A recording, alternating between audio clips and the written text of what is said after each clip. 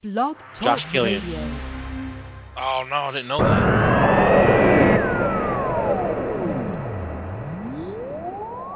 Let me tell you how we do it. There ain't nothing to it. We're gonna get right to it. You ready? You ready? This is the ProMMANow.com radio network. Tonight we are back with two big events in Kentucky and one on the horizon in Memphis, Tennessee, as we're going to talk Bluegrass Brawl number 12, Brawl for the Cure. Portland Pringle is going to be up here in just a second. Heavyweight Harry Hunsucker is going to join us as Juan and I break down the card in between those interviews. Top of the hour, Kira Christensen joins us to talk about her Kentucky debut. Now, she's new to Kentucky, but not new to promoting at all. Matter of fact, she just had an event last Saturday night. We're going to talk IFC. We're also going to talk big UFC fight night in Cincinnati. Before we welcome Adam Nash from V3 Fights, one of our bucket list promotions that we've got to get to, he will be taking on Jaleel Willis in June on the All-Pro card. Got like 3 hours tonight. If Juan doesn't stab me, he's being awful aggressive. But this is Bluegrass MMA Live. Now tuned into the motherfucking greatest.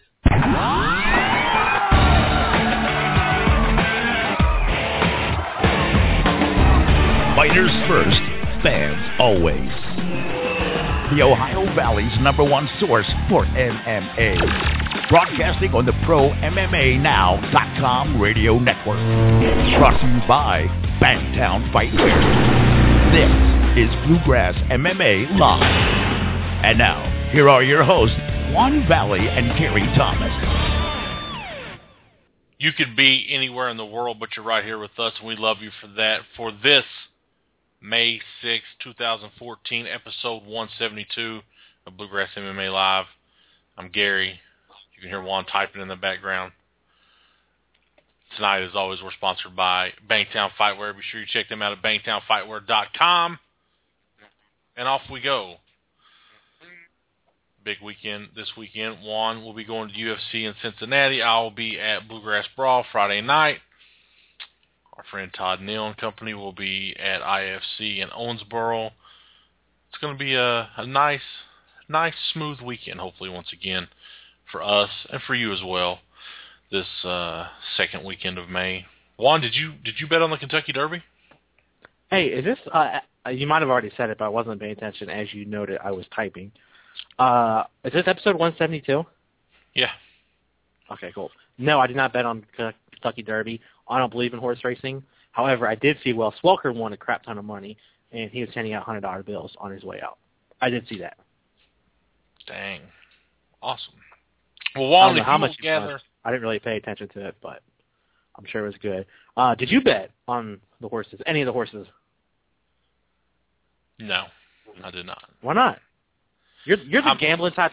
Out of the two of us, you're the gambler. How come you didn't bet? Because I have no control over horse racing. I have control when I'm rolling dice. I have control when I'm playing blackjack. Adam Nash, who's going to join us later on, professional poker player or semi-professional. He's won quite a bit of money playing poker. He was a poker dealer as well. I don't have a poker face. I give it up. I have like a huge telltale sign. I'm bad at poker. So Portland Pringle is going to join us here in just a second, but was aggravated at me when the show starts. Yet he gave no solid examples. But he breaks so easy, and for the most part I do too, from our hard-assness. It's kind of cute, actually. Are you talking about me or Portland Pringle? You. No, I doubt Portland Pringle breaks quite as easily as we do and is as nice as I am. Anyways, when it comes to his I'm profession. going to get Portland. I'm going to get Portland on the phone here. Portland Pringle from Four Seasons. Remember, this weekend, follow along, and be sure you're checking out the mothership, BluegrassMMA.com, for all the cool stuff that we've got going on. If you're in the chat room, take a minute. Tell us who you are. We'll say what's up. You can call in to listen if you prefer, 347-884-9986. And tonight, you heard it. We tested it last week. It's real. 3 hours tonight, if we can hold up that long. I feel like we can. But I'm excited for what we've got coming. I'm excited for some of the events. If you missed what happened last weekend, we've got the recap from Double Impact 3, the boxing and MMA event that took place in Ashland. We've got events from Ohio, from our man David McKinney, who I believe is out in the chat room. And you'll see that this weekend as well, as I will be in Lexington at the beautiful Bluegrass Brawl number 12 Heritage Hall in the main event. Our next guest, 4-1, outstanding as an amateur, so impressive as a pro. He's with us right now, Mr. Portland Pringle. Portland, what's going on, my man? Hey, how's it going, man? Man, I appreciate you taking the time out to do this. It's fight week, and it's like a shortened fight week. Do you like Friday night fights? Because they always seem to throw my week off. I wake up on Saturday. I think it's Sunday. Does it matter to you? Yeah, this is only my, I think my second time ever fighting on a Friday. It is a little weird. It is. I'm used to fighting on Saturdays. First of all, I've got to say, man, I've been following you for quite some time. So impressed with your career so far. Your last fight went to a decision that didn't go your way, but it was your first loss as a pro. What was the biggest takeaway from that, man? When you walked out of that fight, what was the biggest thing that hit you? Basically, man, I thought I had the finish there in the first round, so I really pushed it and pushed, and he was a warrior, man. So basically, I just learned from, you're not going to take everybody out, man. Some guys you might want to, step back for a minute and, pace yourself. But, I definitely didn't gas myself out, but it was more like, I just did too much pushing too fast. I should have just stepped back and took a look at him for a while and went back in. So basically, I just learned to be a little more patient. Now, since I've been following your career, you've been a guy who can grind it out for 3 rounds. You're a guy who can finish it in a minute. If you were to describe yourself to our listeners, maybe somebody that's never seen you fight that's going to come Friday night, how would you describe yourself as a fighter? Well, I definitely I would like to become the complete fighter, mix it up with ground, stand up. It's kind of hard to, I just look at myself just as a guy that's trying to learn it all, man. And, I leave it up to you guys to tell me, man, if I got it all, man. I'm just humbled by the whole experience, man. But I definitely like to think of myself as a complete fighter. Hopefully I can prove that. Talk to me about, you're one of the most active, quietly, I will say it that, quietly one of the most active guys, because if it's Kentucky, Tennessee, Ohio, Georgia, you find fights, you stay busy. This will be your, third fight of 2014. You took 3 pro fights and 4 amateur fights in 2013. Do you enjoy that pace? Is that something that that you're comfortable with as far as getting in there, mixing it up, and having enough time to go back and train? Oh yeah, for sure, man. If I leave the fight, healthy with no injuries, man, I'm ready to fight again. The next day, the next week, it really doesn't matter, man. Truthfully, like I said, as long as I'm healthy, I'll fight again. Whenever they want me. When you're out and about at work or maybe out shopping, do you think people think that you're a fighter?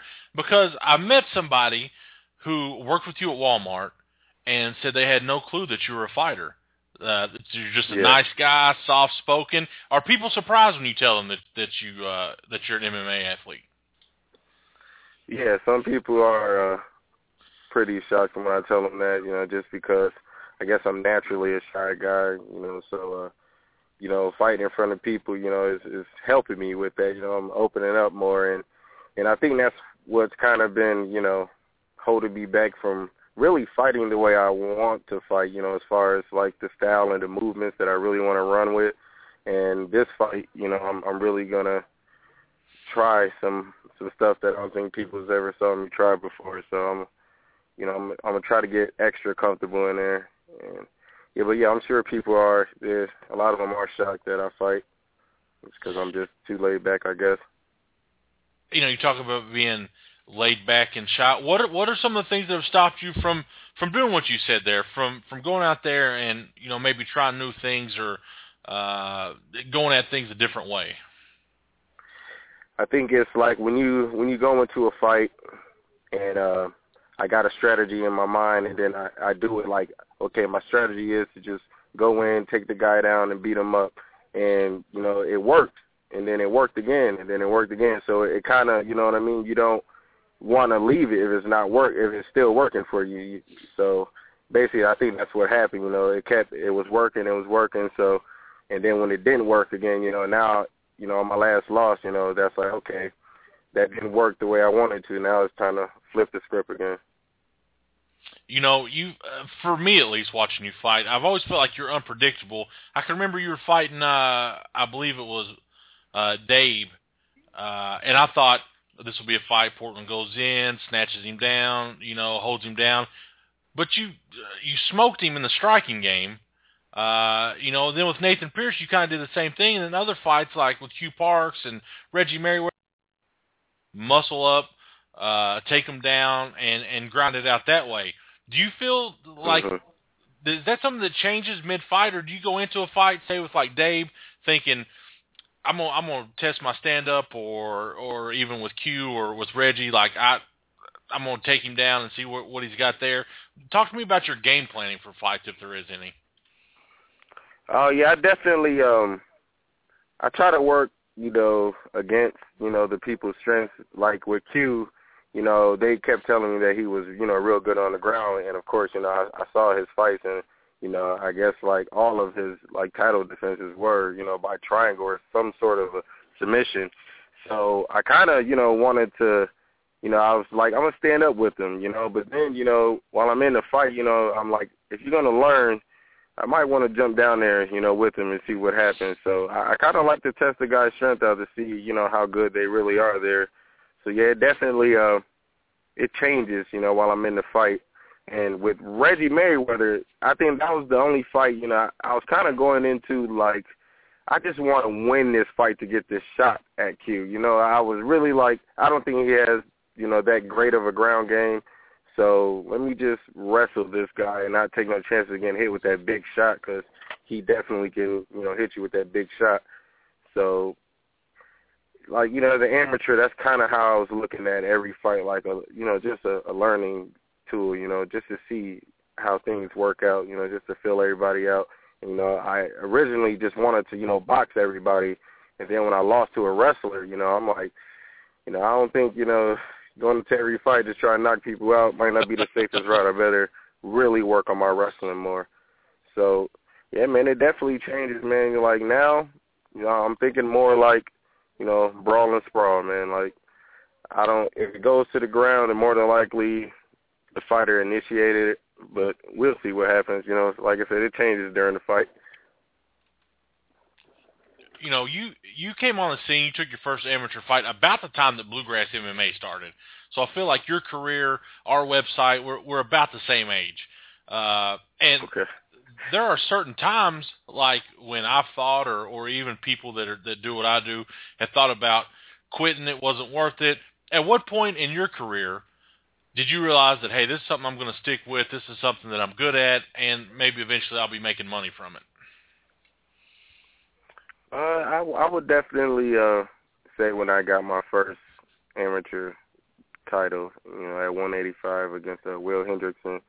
I knew he was a good fighter, and I knew he had better ground game than me, so I wanted to keep it standing, and that was really the first fight where, I kind of analyzed, his fight videos on YouTube, and I saw that he got a little flat-footed in the third round, so our plan was to tire him out for 2 rounds and try to take him out in the third, and that's exactly what happened. So right there at that moment, I was like, this is definitely for me right here.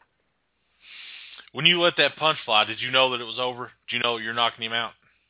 I was trying to, if you look at the fight, I was trying to set him up for, my boxing coach, Jerry Reed, always tell me, pepper him with the jab and then follow it up with the 2. And I was trying to set him up, but while he still, in the first 2 rounds when he still had his energy going, he it seemed like he knew it was coming. But, yeah, once I caught him flat-footed, of course, I didn't know if it was going to knock him out or not, but, you know, I'm like, if it lands, I know he's at least going to be hurt. So, yeah, once I saw him go limp, man, I definitely knew the fight was over.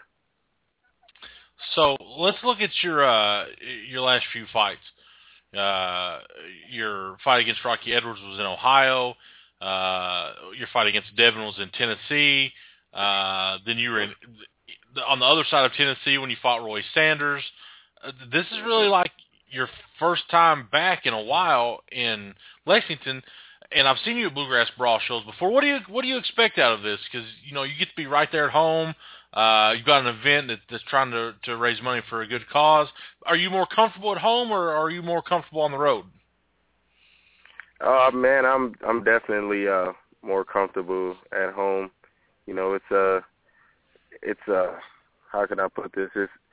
It's good pressure. You know what I mean? It's like I know I got people out there like focusing in on me and, you know, really trying to watch and see what I'm going to do. And at first I didn't know how I would handle that kind of pressure, but I actually handled it pretty well in my first and my third amateur fight here in Lexington. So, yeah, I'm just excited, man. And, you know, win or lose, I just want to put on a good show, man. I don't, you know, I'm not going to run from anything. You know, I plan on banging with this guy, man, and I plan on, you know, trying to take him out, man, but, you know, really take my time and make sure everything goes according to plan.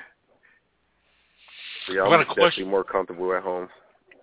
I got a question from our chat room. They want to know who was the most physically strong person that you've ever fought?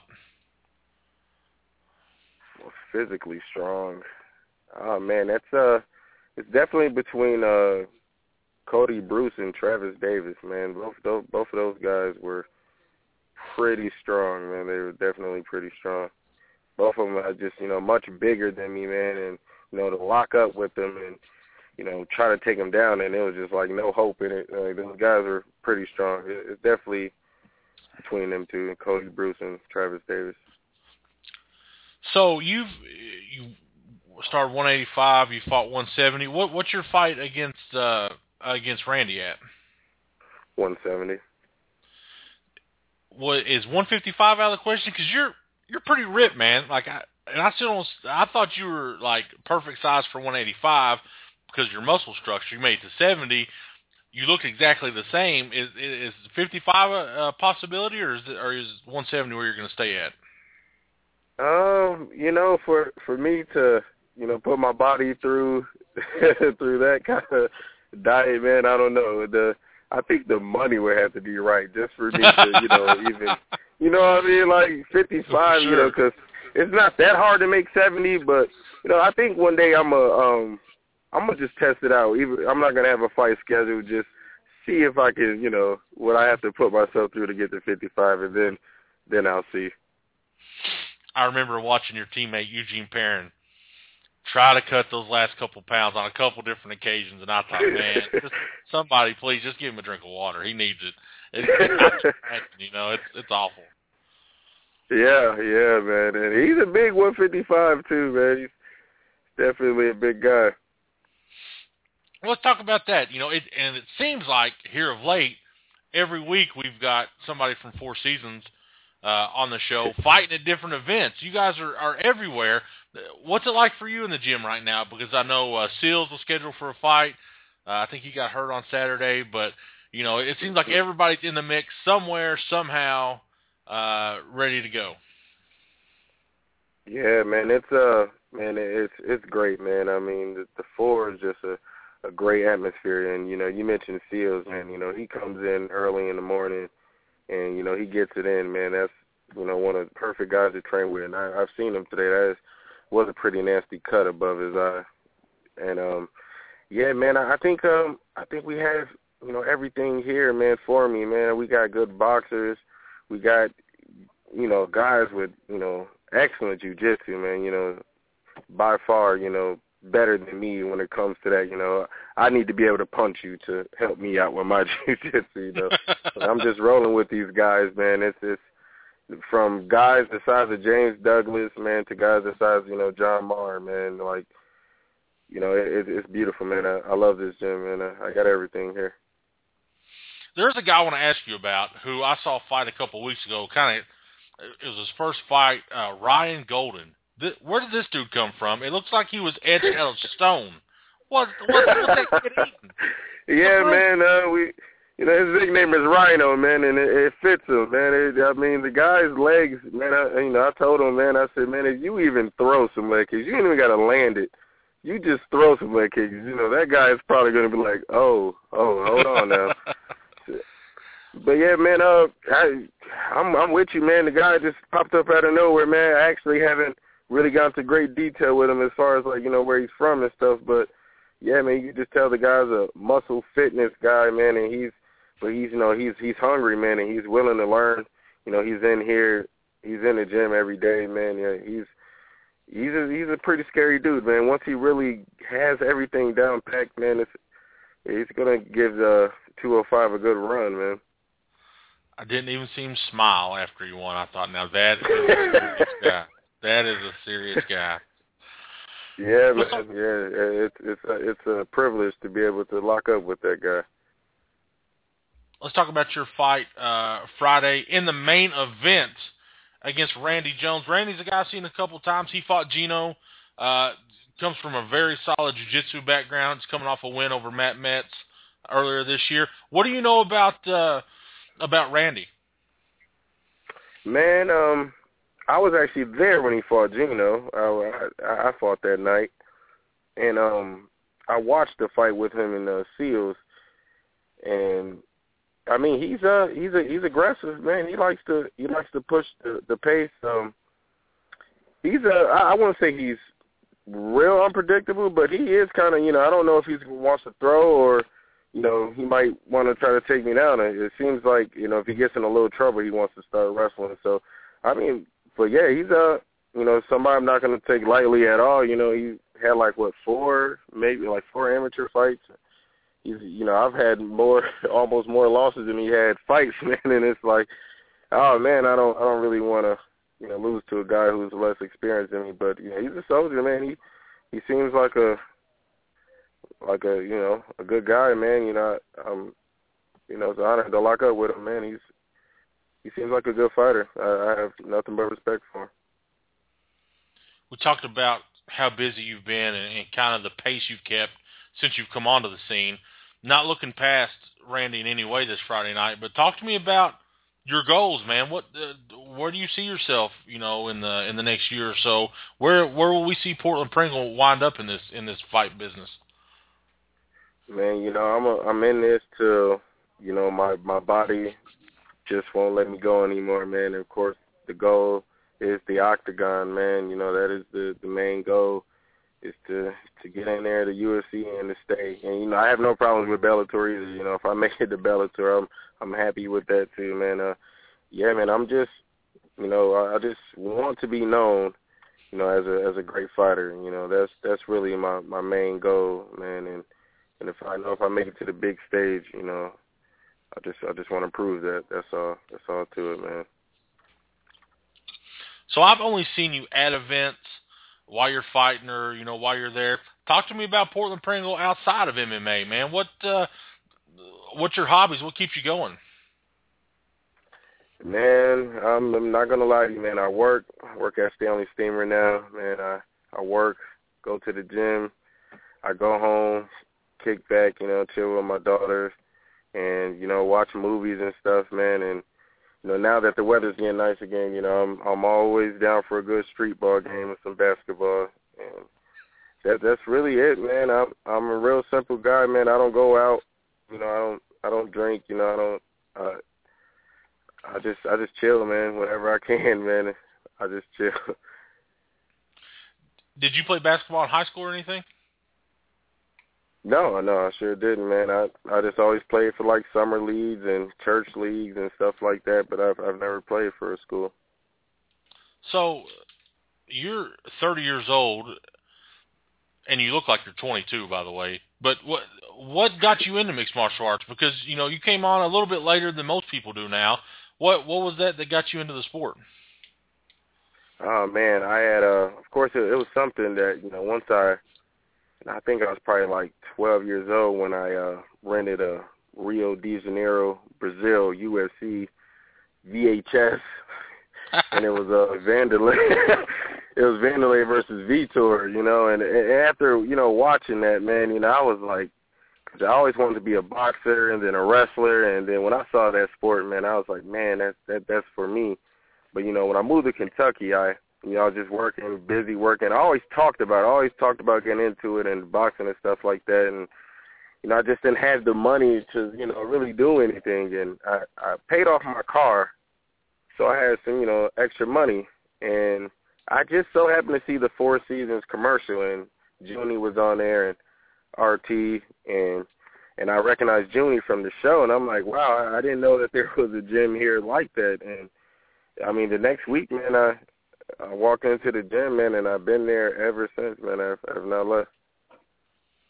That's crazy, man. Junie Browning got you into the gym. Yeah, I got a chance to work with him too, man. He was, you know, my corner man for like 3 of my amateur fights. He's the one that got me to fight in Georgia, and he was there for the Reggie Merriweather fight and the Michael Scott Dave fight.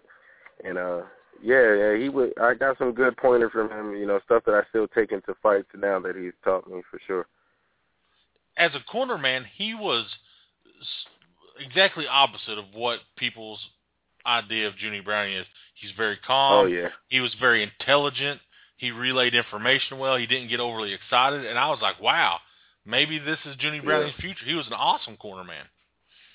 Yeah, I mean, from my experience with Junie, he was the complete opposite that he, you know, was on the show.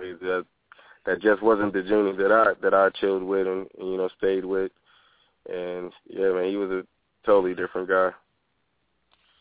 Well, man, I appreciate you so much taking the time out during fight week to join us on the show.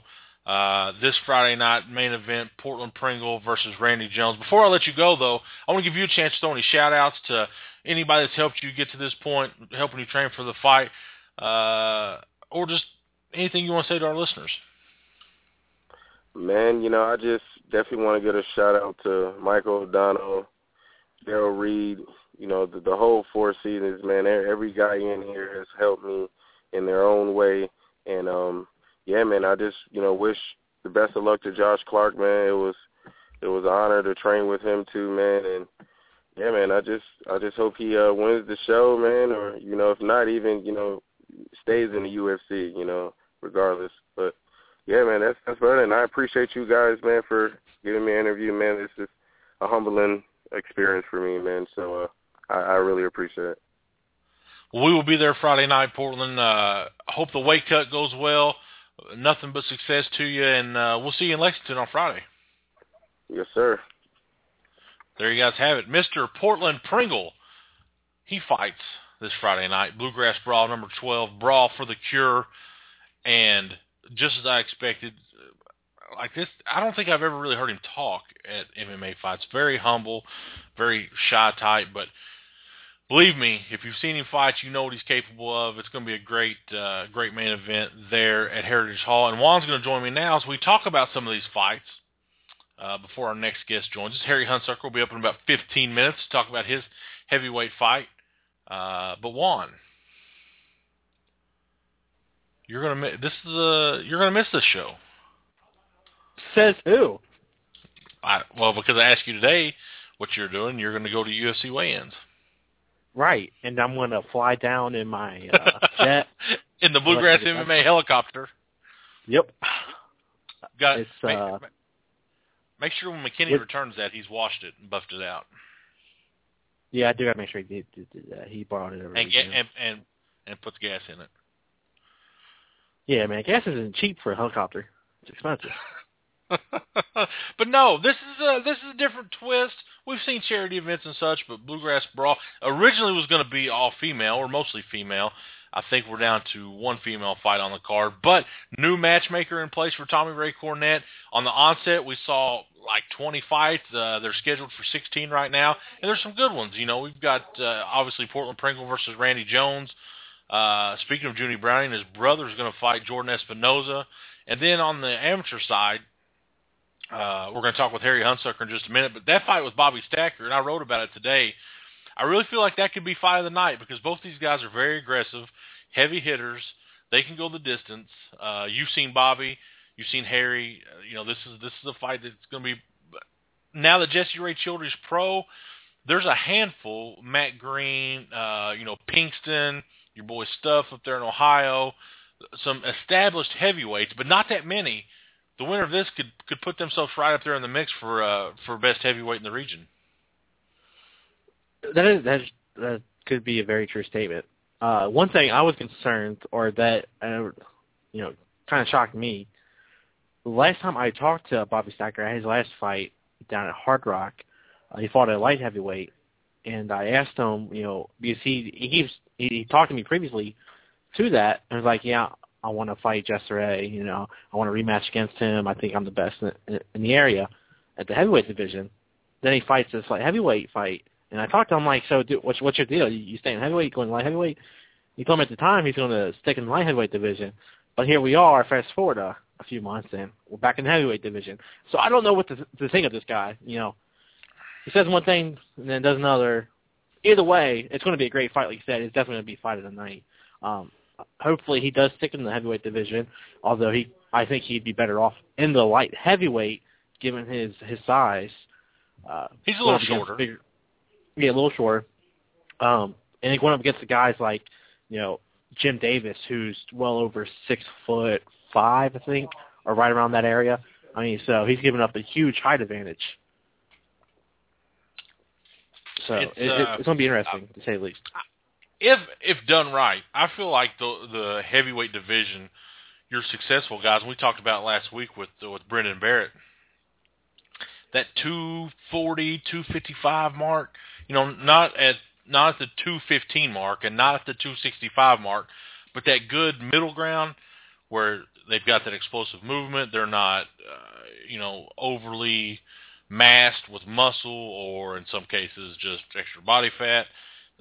Like your Stipe Miocic, your Junior Dos Santos, those type of guys are most successful, and I think that's going to be that's going to be what we think of heavyweights moving forward. We're not going to think of just a super big Bob Sapp or even like Brock Lesnar types. You're going to think of somebody that's tall, full cut, but not 265, 245 maybe.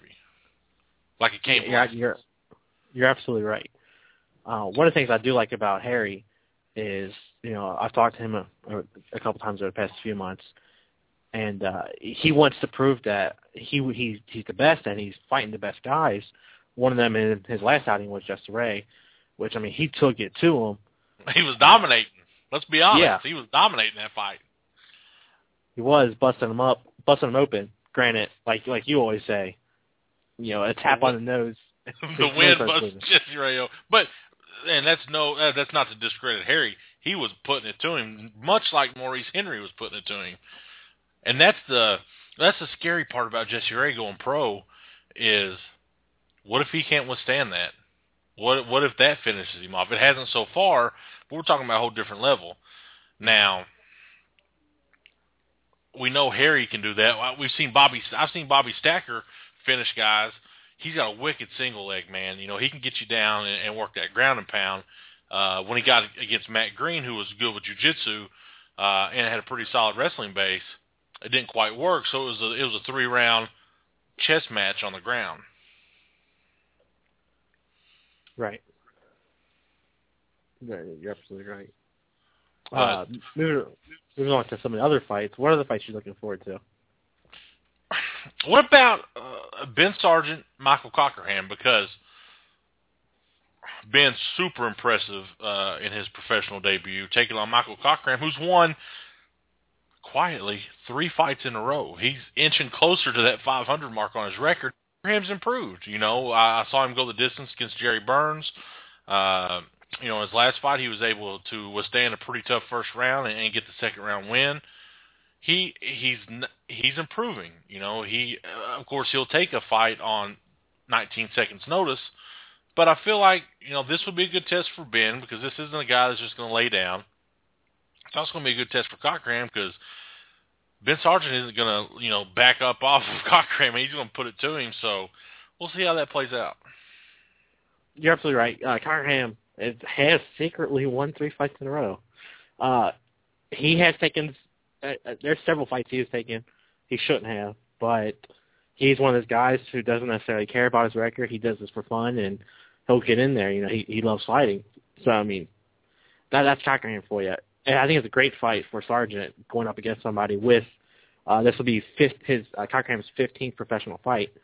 So going up against somebody with that much experience as a professional inside the cage does bode well for Sargent. Going up there, this will be his second fight. But like you said, Sargent's going to bring the pressure, straight off the gun.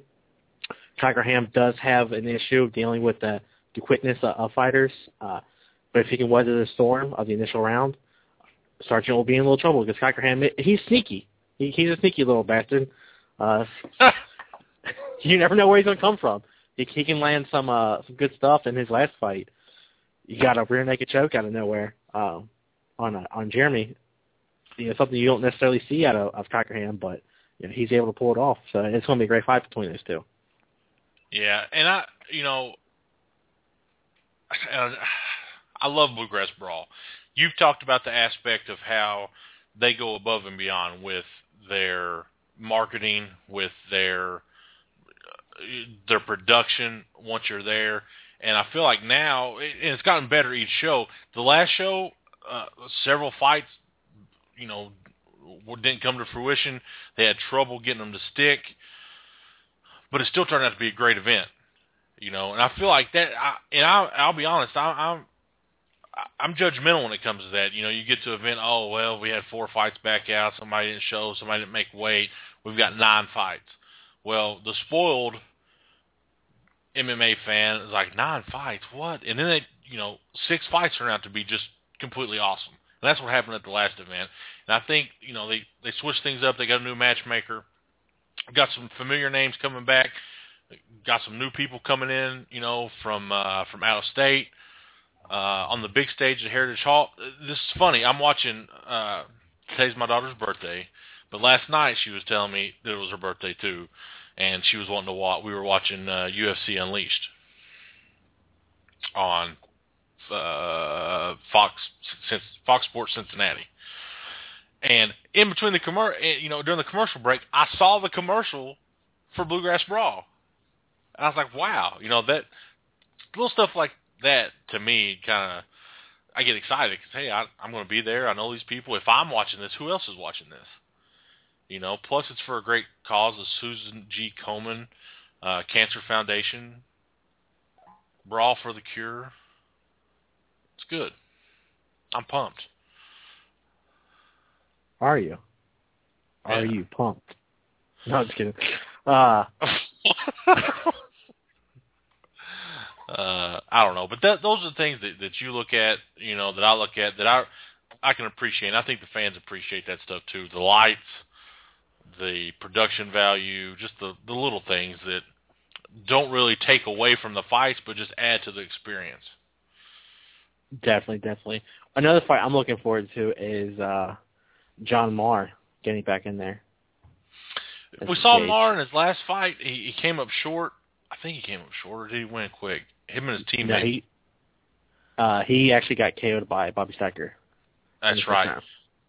Taking on Jeremiah Harper, who I don't know if you've seen the drama with Jeremiah Harper and Dustin Long down in Tennessee. No, I did not. Elaborate. It's amazing. So Harper has lost an extreme amount of weight.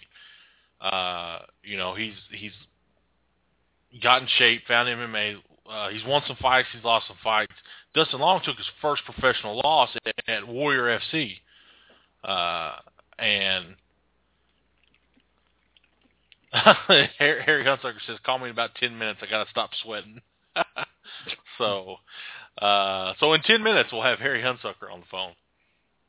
But him and Dustin Long go back. And if you get in that Dustin Long, Adam Townsend hype talk, they are cutthroat, relentless. Some of the stuff said just had me cracking up. And allegedly that fight's supposed to happen between Dustin Long and Jeremiah Harper as a pro at the October Warrior card, winner take all, some crazy like that. So I'm interested to see how Jeremiah Harper does when he comes up to Kentucky. He's lost 2 fights in a row. So John Marr's not like the rebound fight that you want. No, it's definitely not. It'll be kind of interesting to see how that pans out. Granted, I will say John Marr, when he did return against Bobby Stacker, it was at Bluegrass Brawl 10, so 2 events ago. It was back in November. It was exactly 2 years after his last fight. So if you want to take in cage rust as an excuse, whether you believe in that or not, he was coming off a 2-year lapse. So now that he's had at least a fight back in November, 6 months later he's stepping back in the cage. So we'll see if that plays a part into this fight. Breaking news. IT Fight Series has now a Facebook fan page. Yes, it does. Aaron Garrett, Scott Sheely, welcome to 2014. Yeah, I talked to Aaron and don't know. He's too busy doing other stuff. But yeah, so not only do we have this event, we've got the debut of IFC. We're going to talk with Kira here in just a little bit. I want to say Kyra, but it's Kira. Kyra. I think I'm going to stick with Kyra. I'm going to change it. Got when you call her and say it. It's just Kyra. I don't know how she does it. She's always so chipper and so talkative. If you remember the first time she was on the program, it was really, it's a different perspective. Not so much because she's a female promoter, but just to hear like the motherly stuff. She said she cries at all the events. I'm not sure if she cried. And she just promoted an event Saturday. She's going to do it back-to-back weeks. I mean, she's on that Hard Rock flow. Oh, did she do that the kickboxing? Mm-hmm. That would, I've never been to a local kickboxing show. I wonder what that's like. I've only seen kickboxing at 3FC. How'd you like it?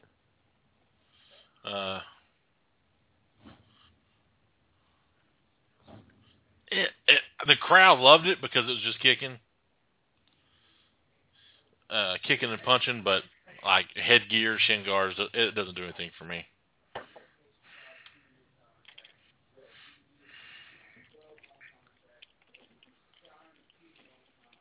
What about you? Did you did you watch Glory? Did you see Pat Barry get KO'd? No, I was watching the boxing event instead. I was not watching Glory, but I did see the replay of Pat Barry getting knocked out. It's sad, man. I really, really like Pat Barry. He's got that outgoing personality that, and he's fun. Not that I've ever talked to him personally, but just following him on social media. I mean, it's a cool dude. And so, I mean, you have to root him on. You have to cheer for him. And then he sets in the cage and gets KO'd, man. It's like, So I don't know what's next for him. Hasn't fared too well in the MMA scene. He goes back to his kickboxing roots and just, I don't know. Maybe he can do stand-up comedy or have his own TV show. I don't know. Something. So, yeah, I don't know. Like, when do you tell a guy to walk away? Well, according to Josh Barnett, he said he'll know when he's ready to step away. So I don't know. Maybe you'd know. Like, when will we know that this podcast has jumped the shark and we're done? Will we? I've done that. I've done that about 10 shows ago. Man, I thought, I feel like the competition with Gina Begley, and now you've got Kyle. If you missed Kyle and Mr. Cook last week, dogging David McKinney, like, I feel like we could be brothers. We are on that same level as far as making fun of people. And McKinney got it. He was gone celebrating his girlfriend, who they don't believe is real. He was celebrating her graduation. I did meet her. I did meet her. It was at a NWFS show. Rumble on the Rocks, I believe, last June. It was funny, and I enjoyed, even though I called Jessica 19 times. I was determined she was going to answer, but she didn't. Hey, I hope he's not listening to this. Crap, he's still in the chat room. It was Fight Night in the Flash, yes. He's listening.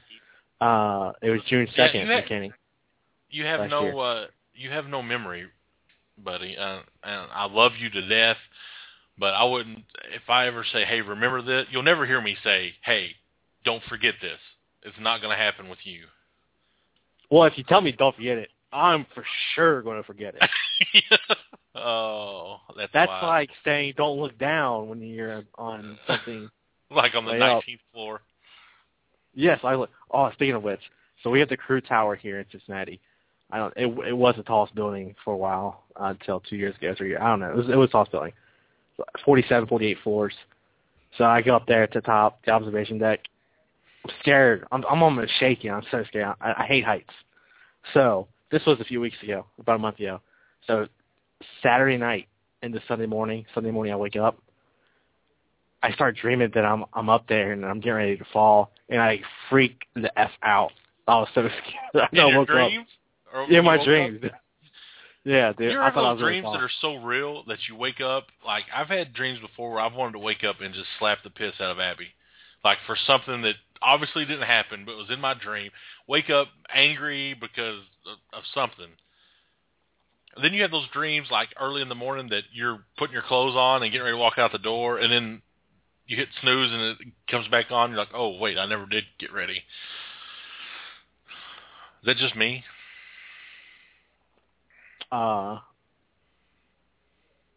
Yes, it's just you. Anyways, so back to what I was saying. What were you saying? McKinney. What? McKinney. McKinney. He is listening. So he's listening right now. So McKinney, turn your volume down, step away, go to the bathroom. Okay, now that he's gone. I've never listened to one of their shows before. You're such a bastard. I know. I'm horrible. I'm a horrible person, and I hate to say that, and I hate to admit that on air, but I've never listened to any of the shows. Not because I don't want to. It's just because I forget and I'm busy doing something else. And also, to be honest with you, I hate Blog Talk Radio. So you got me hooked on Stitcher. I'm hooked on Stitcher, by the way. Have you listened to these shows on Stitcher? It sounds so much better, at least to me. I don't know. I just feel like it's clearer. It's just better on Stitcher. I honestly, I don't like listening to my voice, so I will never listen to one of our shows. Never. Well, so it's just something I won't do. On Thursday morning, wake up, download the Coyote Ugly Show, and listen to that. If you love podcasts and you love listening to like us, right after us on Blog Talk Radio, Full Guard Fight Radio with my man Carl Mortensen, Jason London, getting it done. I got to be on the show a couple weeks ago. That was fun, and they called you, I think, Jose. What did Jason London call you on? Was it Jose? Yeah, it was Jose. I mean, Jose, Juan, both 4 letters, both Hispanic. It's close enough. Paco. I think you will now be Paco. Paco. But no, listen. They've started. We have a new YouTube channel, and if you've not, go check it out. If you want an easy way to get there, go to BluegrassMMA.com.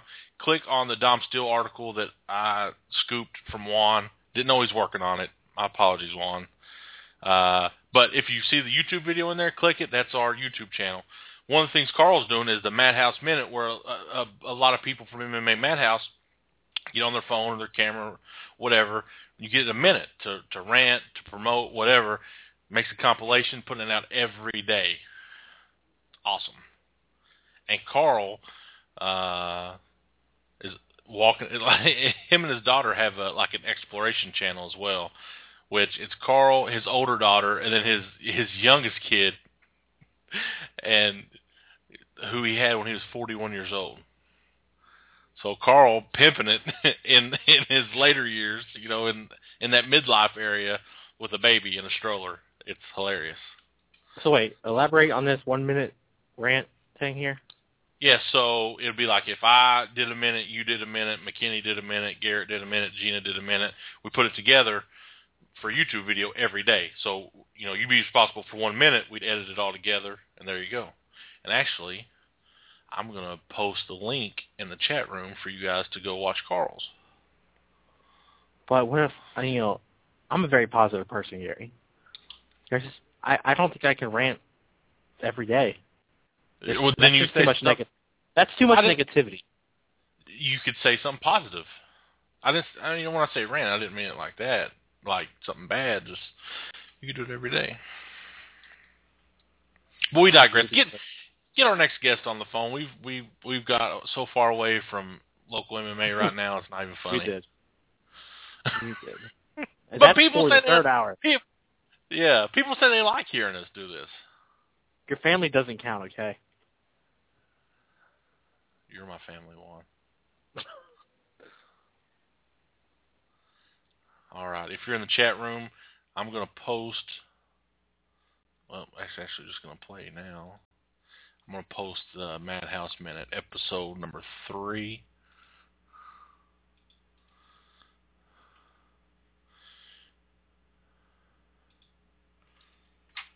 There you go. Make sure you check that out. Where's this first hour went? I don't know. Uh-oh. I don't know if you can hear that, but that was the MMA Madhouse playing in...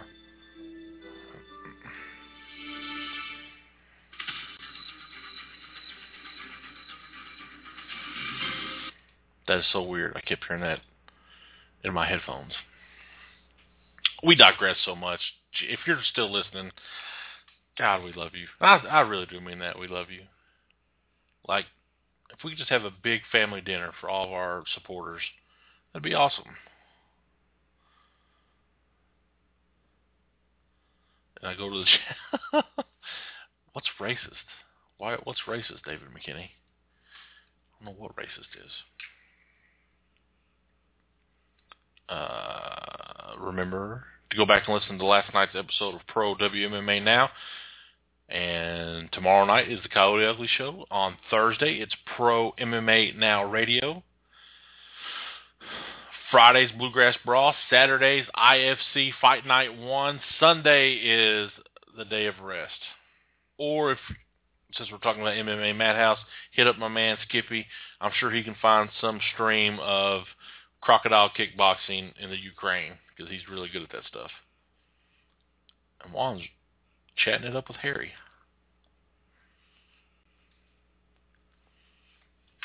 Must have been... Oh, now they're done. Our next guest.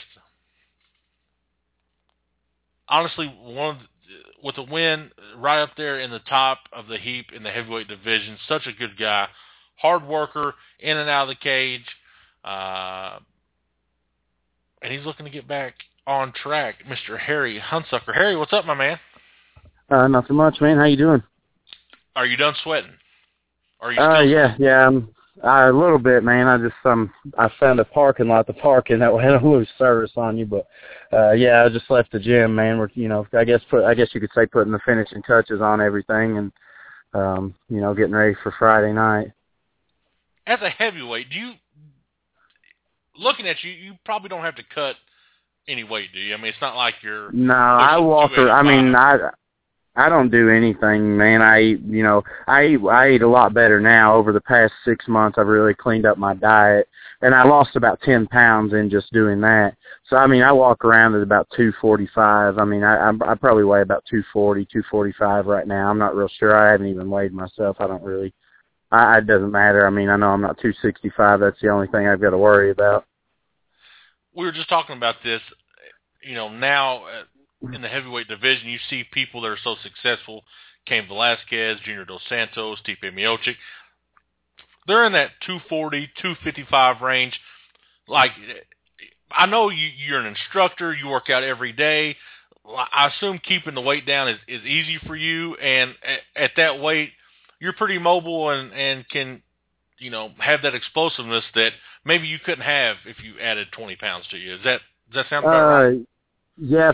I mean, changing my diet was the biggest thing for like my explosiveness. And man, honestly, before this fight, I had never lifted weights before. And over the last year, I've got on like a very strict weight routine, Master Snyder, my boss, actually now pays for my gym membership, weightlifting too, because he was adamant about me getting in the gym because he knew what it could do for me. So he bought me a gym membership, and I've got a guy that goes and trains with me, and he's really helped me, man. It's really developed my explosiveness, and it's helped on my size a lot. And I was down to about 235, man, and from the lifting weights and stuff, I guess I've bulked up a little bit more, but I've kept the trim size. I've stayed trim, but now I've bulked up a little bit shoulders wise, and I mean, I've still kept my speed, but now I've got a little bit more explosive power, and I think that may be why I've never knocked anybody out before, because I've won by TKO a couple of times, but I've never actually knocked anybody out before, and I'm hoping that this will do it. At that, and I've never wrapped my hands before in a fight either. I've just never done that. I just throw the gloves on and go out there and do it. Wow. So you've never, if you'd look, I would assume that you've been lifting weights your whole life, and you've never wrapped your hands. The first time I saw that was 2 weeks ago. A guy fought and didn't wrap his hands, and I was like, this dude is crazy. Turns out he didn't need it. Choked the guy out in like 2 minutes. Yeah, well, I mean, I've talked to a lot of people about it, and they say if you train like that all the time, then you don't really need to, because you're so used to training like that, and your body's used to it. I mean, because we're throwing, close to full contact in the gym all the time, and I never hurt my hands or anything. So, I mean, we've tried wrapping my hands a few times, and I don't know, man. I don't like it. So, I mean, I don't do it. You know what I mean? Some people say that hurts your knockout power a little bit. Wow, that's amazing. How did you skate by through life without lifting weights? Because you're that corn-fed husky guy, just naturally strong. Yeah, I mean, I lifted weights in high school whenever I played football for a little bit, but I mean, other than that, man, it was just, kind of push-ups and pull-ups. I had weight sets growing up, but I'm talking like a strict weight routine, you know what I mean? I've never been on a weight routine. Like, I've done bench press and stuff like that, like anybody does, but I didn't know what I was doing before, you know what I mean? If I went to a gym, I just kind of went around and played with weights and did whatever. But what I did was I found a couple of people that really knew what they were doing and knew how to target train different muscle groups, and that's what I've been doing now, making sure that I'm really developing, like, on my bridge now I've got my chest involved in that. Just different things like that. I'm still getting the hang of it, but I know all the exercise. I've been in the weight room for 8 to 10 months now. So, I mean, I've definitely put on a lot of size, and I've got a lot more definition now, and, I'm in the best shape I've ever been in my life, man. I'm in fantastic shape right now. I'm weighing probably the least that I've ever weighed. My body feels, I just feel fantastic, man, which, you never feel ready for a fight, man. I never feel ready. Talk to me about, your last fight was in February of last year. You've had, pretty much over a year now to change, adjust, whatever. What's the biggest difference in Harry Hunsucker February 23rd, 2013, and the Harry Hunsucker we're going to see on May 9th?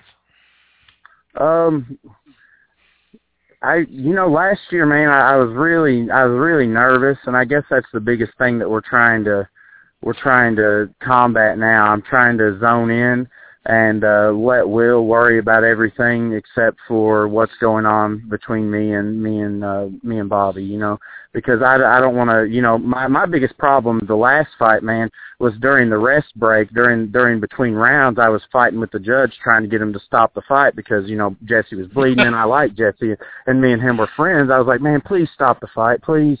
And I should have never worried about that. I should have sat my butt down and let Will worry about that, and I should have got my breath back.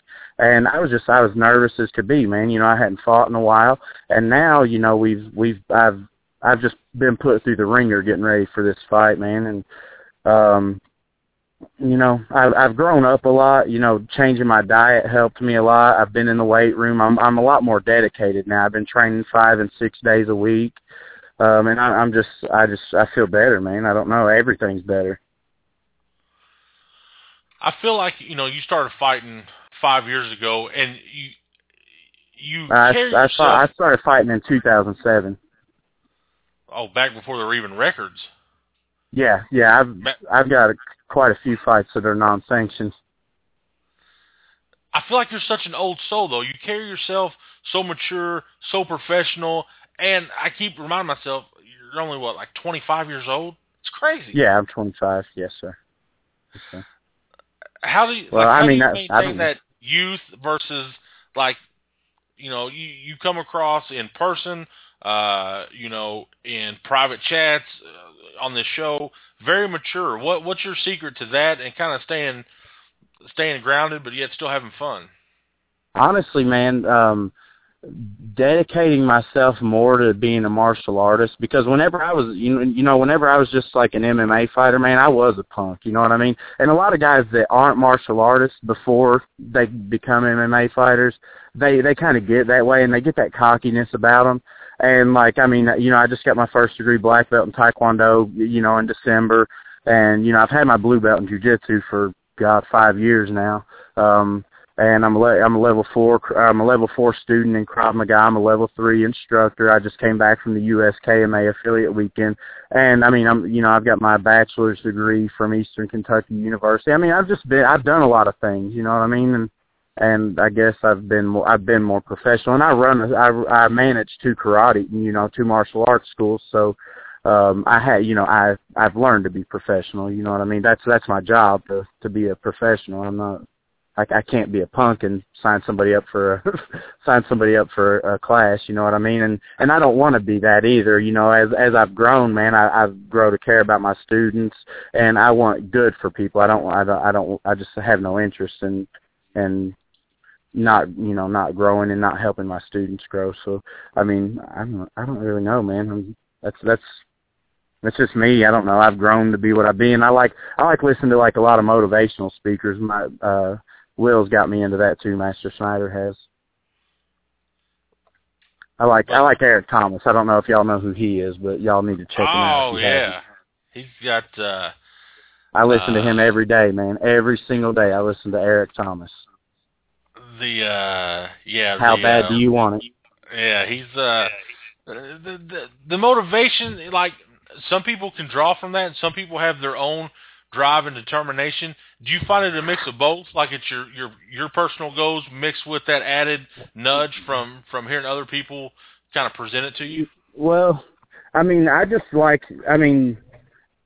one thing that I like, man, is if you don't have the courage, you can borrow somebody else's. I take that from a lot of situations. If you don't know what to say, borrow it from somebody else, and you can say that. Like, everybody uses other people's quotes on Facebook all the time, and I do it too, you know what I mean? So, I mean, that's why he's one of my favorite people, man, because I can relate to him so much. I came from humble beginnings, I guess we could say. I didn't have a lot growing up, and now I'm getting to where, I've got my college degree now. I'm accomplished, and, a lot of people look up to me, and a lot of people growing up told me I'd never be that, and I never thought I would be either, because, so many people were feeding that into me and telling me that I would never be. So, I mean, now I feel like, I don't know, I feel so inspired by it, and that's why I fight, man, because of, I don't know, I just feel like I have to, man. It's just something that I have to do. That's why I don't fight all the time. Like, you see guys that, they fight month to month to month to month. I just fight whenever I get it inside of me, you know what I mean? What's your outlet outside of this? Because you still are only 25 years old. What do you do? What's like your decompression away from running the schools, training? What takes your mind away from everything? Spending time with my family, man. That's the biggest one, because I spend so much time at the gym. Like, my girlfriend gets so mad because I spend so much time at the gym. So I mean, whenever I get to spend time with her and my son and my daughter, man, I guess that's the biggest thing, because that's what really matters, when we get to do stuff together, and I really don't have to worry about things and bills and worrying about keeping the school open and all that stuff, which that's not a problem, but that's as a manager, that's what we have to do. So, I mean, just being with my family and not having to worry about anything, and then going on trips too, man. Like, Will takes me on some awesome trips. He just took me to Clearwater Beach, Florida, and in July we get to go to Las Vegas. Last year he took me to Las Vegas, and I got to train with Master Toddy's son and at the House of Rue in Las Vegas, and then I got to train with Greg Jackson from Jackson's MMA, and I got to train with Ricardo Laborio from American Top Team, and I got to train with John Hackelman too. So what was really cool, man, is Will actually told me this. I was in the hotel room asleep, and he went to watch John Jones and Glover Teixeira fight. I've actually trained with all of the coaches that were in the corners that night. That was of the title fight. I got to train with all the coaches that were in the corner that night, and I've got pictures with them on my Facebook, so that was really cool.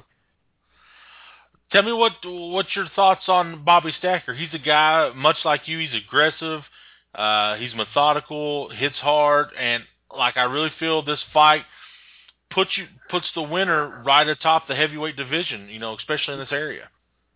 Yeah, I don't know, man. I mean, he's tough. I don't really know a lot about him. I've watched a couple of his fights, and he's pretty good. His striking's kind of awkward. So I mean, my striking, I feel like I guess is going to be better, but I don't know, man. You know what I mean? You never know. Guys think they're going to do stuff in fights, but it all goes out the window whenever the fight starts, man. But I don't know. He's tough, tough as can be, man. So I mean, I definitely respect him for that, and everybody's like, telling me, this is going to happen and this is going to happen. I'm like, guys, you don't know. I mean, I've been doing this for a long time. I know what can happen, and I'm just going to bring my A game, and he's going to bring his, hopefully, and we're going to see what happens, because I don't, I try never to disrespect anybody. So, not looking past Bobby, but tell me what's in the plans, man. You're very, like I said, methodical about your fighting. You've got your martial arts schools to run. You've got a lot going on. Not looking past Bobby, but in the MMA game, where do you see 2014 taking you? I don't know, man. I know that Hard Rock's offered us a fight, but I don't know if we're going to take it or not. I don't know, man. I got to see how Friday night goes, and if it goes well and I feel good, then I may fight again, or I just don't know, man. Just right now, I need to fight. You know what I mean? That's all I know. And again, I'm not like some of these other guys, man, where I just want to do this and I'm planning my next fight. I just need one fight. You know what I mean? Gotcha. That's all it takes for me, man. I just need one fight. And then the urge goes down until the next time you get it to do it again. Yeah, I guess, yeah. And if everything goes good, I may fight again soon, but hey, I may not. I don't know, man. I'm not sure right now. You know what I mean? It all depends on Friday night, man. But I know we've got fights offered to us. We get matches offered to us all the time, but it's got to be workable for us. I mean, we host 4 tournaments a year. We run schools full time. We got trips planned. So I mean, it has to fit in our schedule for elite, and then it has to fit in my family schedule too. So I mean, as long as if everything fits good, then I may fight again. I don't know. We'll see. We'll see after Friday. We'll talk about that on Monday morning. Living in the moment, my man. I love it. 25 years old. I don't know, man. I don't want to think about anything other than what's in front of me right now. You know what I mean? Because he's a big old tough boy, and I don't want to think about nothing other than him right now. You know what I mean? Absolutely, man. Thank you so much for doing this, Harry. I appreciate it. I always love talking to you. I'll be there Friday night for what? No pressure. We're calling this early fight of the night, so no pressure on that. Go out there and do your thing, but we expect it to be one of the best fights on the card. Before I let you go, I want to give you a chance to throw out any shout-outs, any thank yous, anything you want to say to our listeners. Yeah, absolutely. I want to thank everybody that's helped me getting ready for the fight, all my teammates and all my students at Elite. I want to thank Master Schneider. He's definitely made all this possible. I want to thank Dan Sipple at Sipple's Chiropractic Care. He's one of my sponsors. And then I want to thank the Your Fight team. They've been awesome. They've helped me sell a lot of those custom shirts. So, and then everybody come out Friday night and we'll see what happens. And thank y'all for having me on. And then I want to say hi to my girlfriend and my son and my daughter too. Guys, this Friday night, Bobby Stacker versus this man, Harry Hunsucker in the heavyweight division. Harry, enjoy the rest of your week, and I'll see you Friday night at Heritage Hall. Yes, sir. Thank you very much, man. Y'all have a good night, okay? You too, brother. Bye-bye. Harry Hunsucker looks to get his 7th official MMA win. That unsanctioned stuff I'm not real sure about. But let's move right along. We'll do our commercials after our next guest. We've been making her wait long enough. It's fight week for the 2nd consecutive week for our next guest. The Kentucky debut of Indestructible Fight Club is upon us this Saturday night in Owensboro, Kentucky. She returns to the show to educate us. Kira, what's up? Hi, how are you guys? I asked Todd about 6 times. I just want to call you Kyra. I don't know why. Because it's my name. It's the why. Is it Kyra, Kira? Can I call you? Kyra, yeah. Mom, what? You See, I said anything that. with a K, usually I'll answer to. Yes. All right, well, I'm gonna call you. I just want to call you Mom. I feel like you're that motherly figure in MMA right now, just working your tail off every week. It seems every week. How do you do it? And then take care of Dan and the kids. You're amazing. I just want you to know that. No, I'm just crazy. Crazy takes you a long way. Oh, first of all, how did the event go last week? Can you go into an event like that knowing that the next week you've got another one to put on in a new market, kind of untested waters, in a new city, in a different state? You know, was that more nerve-wracking than actually putting on the event itself? Well, I wasn't nervous until now.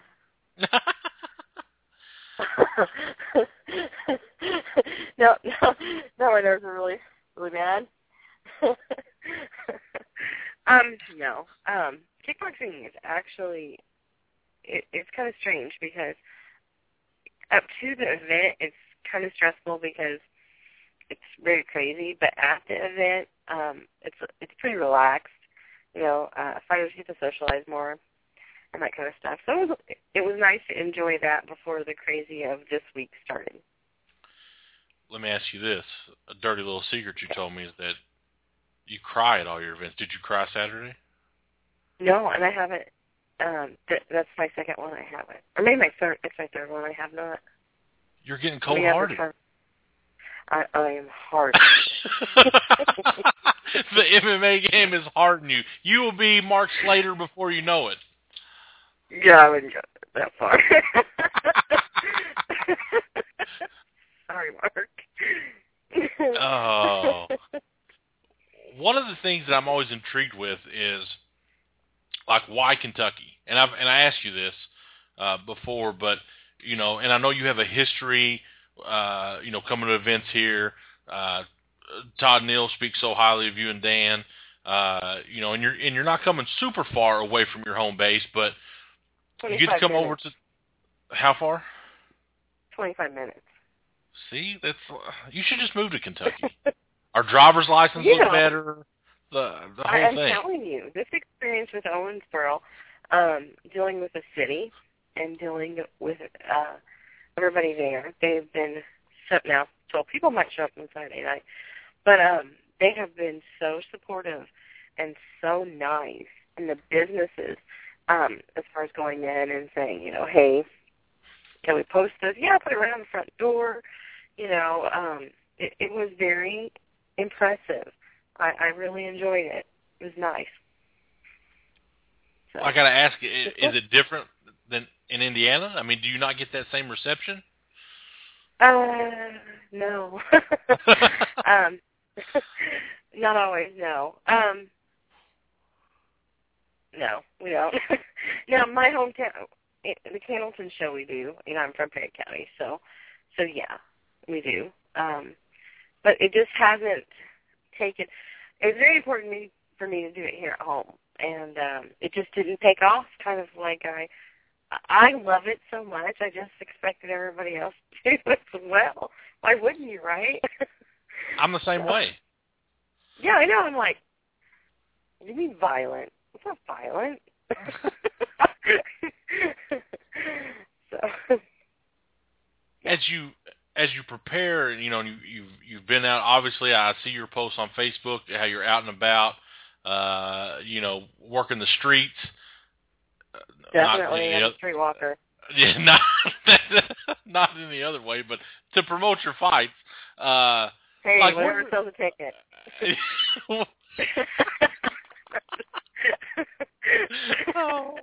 Oh, that totally threw me off track. What are your expectations? You know, you're coming into the new place.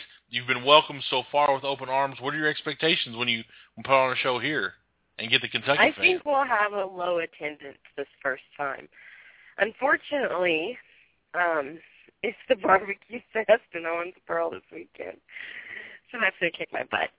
And leaving my job 2 weeks ago, there was just a lot more involved in that than I had anticipated, so I didn't get to jump in and get a lot of stuff done early like I normally would. That's why I'm spending 10 hours on the street this week. So I kind of think we'll have a little bit lower attendance than I'd like. But I still think, there's still a really good following there, and there's several schools. So it'll be probably decent. It just won't be what I want.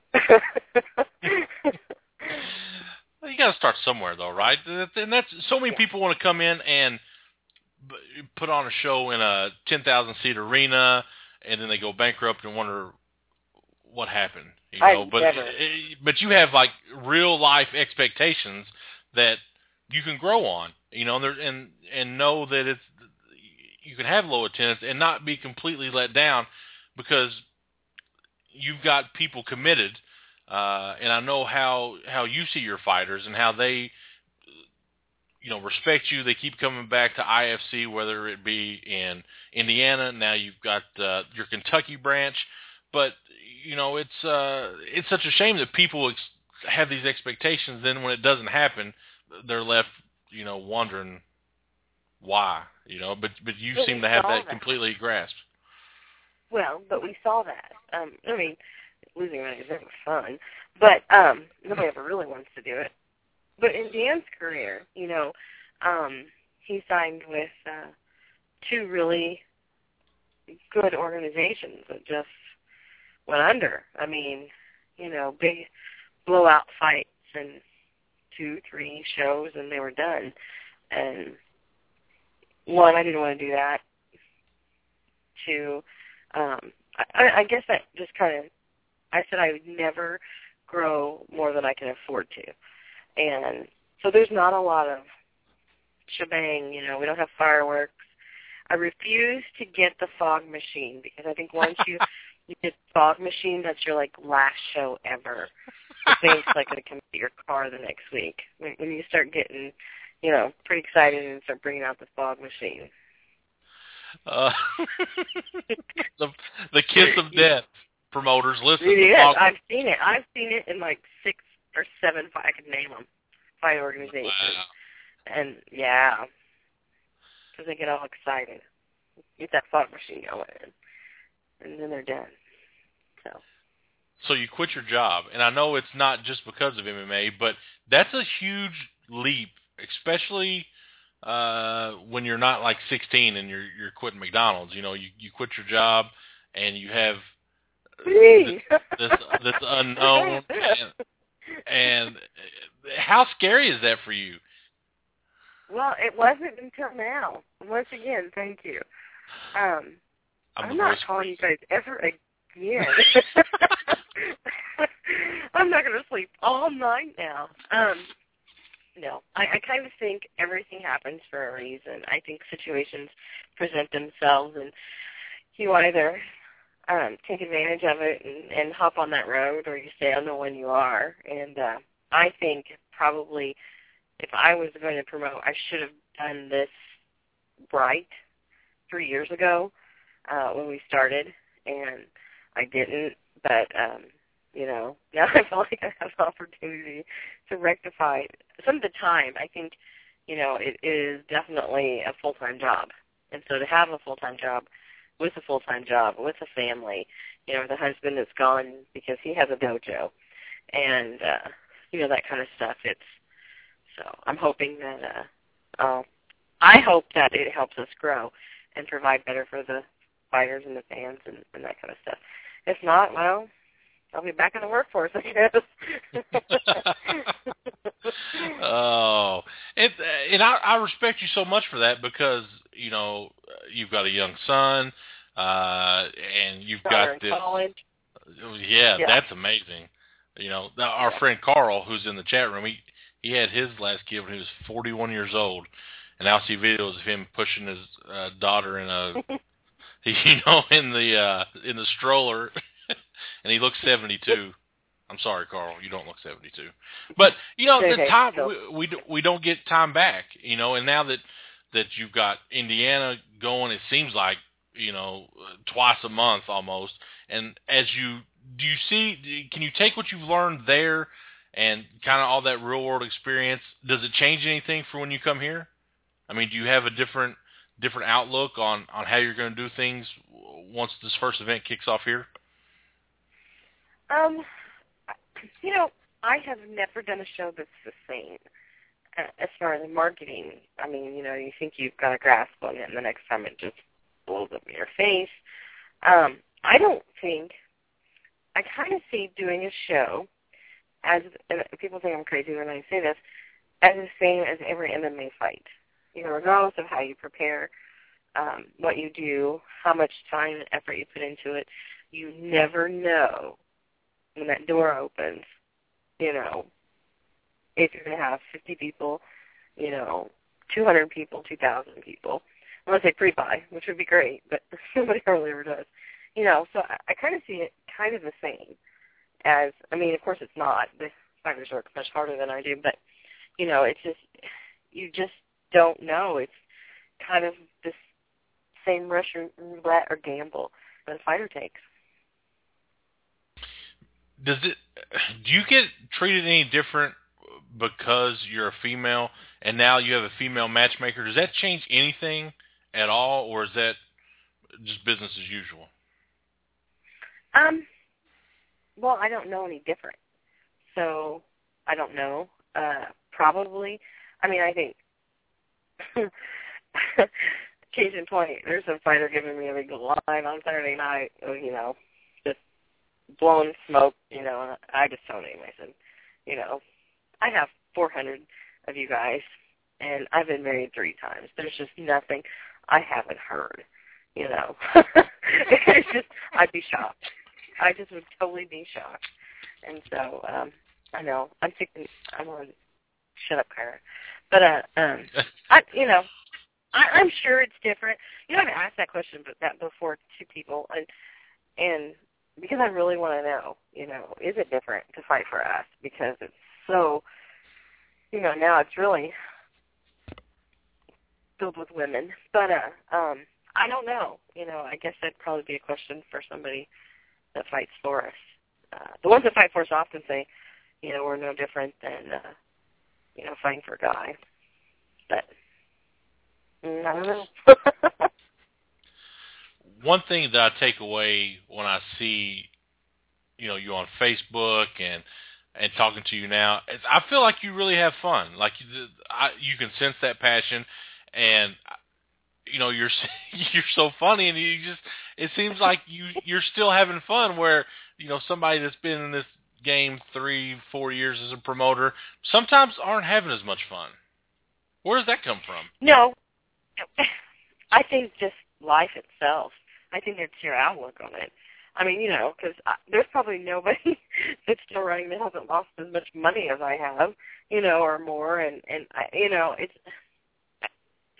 I don't know. I think when you dedicate yourself to something and you enjoy something, and no matter what happens, if you get that satisfaction out of it that you were looking for, or, you know, 1 out of the 5 things. I mean, because at the end of the night, if the fans had fun and the fighters had fun, you know, and I don't know, it's still rewarding to me. And I guess when it stops is when I'll stop. We just had this conversation about when, like when, and did you say cry? No, I said crack. So I was kidding. I'm kidding. Stay off the pipe. Okay. Oh, no. we just had this conversation, like 30 minutes ago, talking about fighters, about when they know it's time to walk away. And I don't think it's very hard to be immersed in something that you love to walk away. Same for doing this very program. When will it be time for us to put the microphone down and say, well, it's not worth it anymore? Do you feel like if that time ever comes, that it will be like super difficult for you to separate yourself from this sport that you've been involved in, not just as a promoter, but as the gym mom and the wife and all that other stuff, just to walk away from? Well, I think there's probably two answers to that for me. One, Dan is my example on so many things that I do, on the way I act, the way I want my show to run because of the experiences that we had and that kind of stuff. But when he was done fighting, he was done fighting. And there was I made kickbox for you last summer, but other than that flip, and he took it well, and he didn't have where he sat and watched his fights over and over and was all depressed or anything like that. So I have that example to go by. But, when my job or what I feel is when I've given all I can give as a promoter, then it's time to move on. It may not be move out of the sport. It may just be into something else. Probably not a fighter. Probably not. Join Bluegrass MMA? Huh? What about that? You could join Bluegrass MMA? Be our correspondent? See? No, not a fight. No. I truly, I love the fight. But, who's to say that it's going to be out of the sport? But I think, I don't know, I think all people innately know when it's time. It's just willing to accept that, I don't know, the next path. And it is hard to let go of people, and move on. But I tend to not. I still keep them in my life somehow, usually. But, we'll see. Might be after this next show, or when UFC or somebody comes and just throws a whole pot full of money at you and says, "Hey, we want your promotion." I don't think it's never been about money. So I don't think that it would be money that motivated me to go do something else. Unless somebody wants to say, "Oh, I love your show, I'll give you $1 million." Yeah, okay, maybe. But somehow I don't think we're ever going to be a threat to Dana White. Somehow I don't. But, we'll just see. I don't know. Who knows?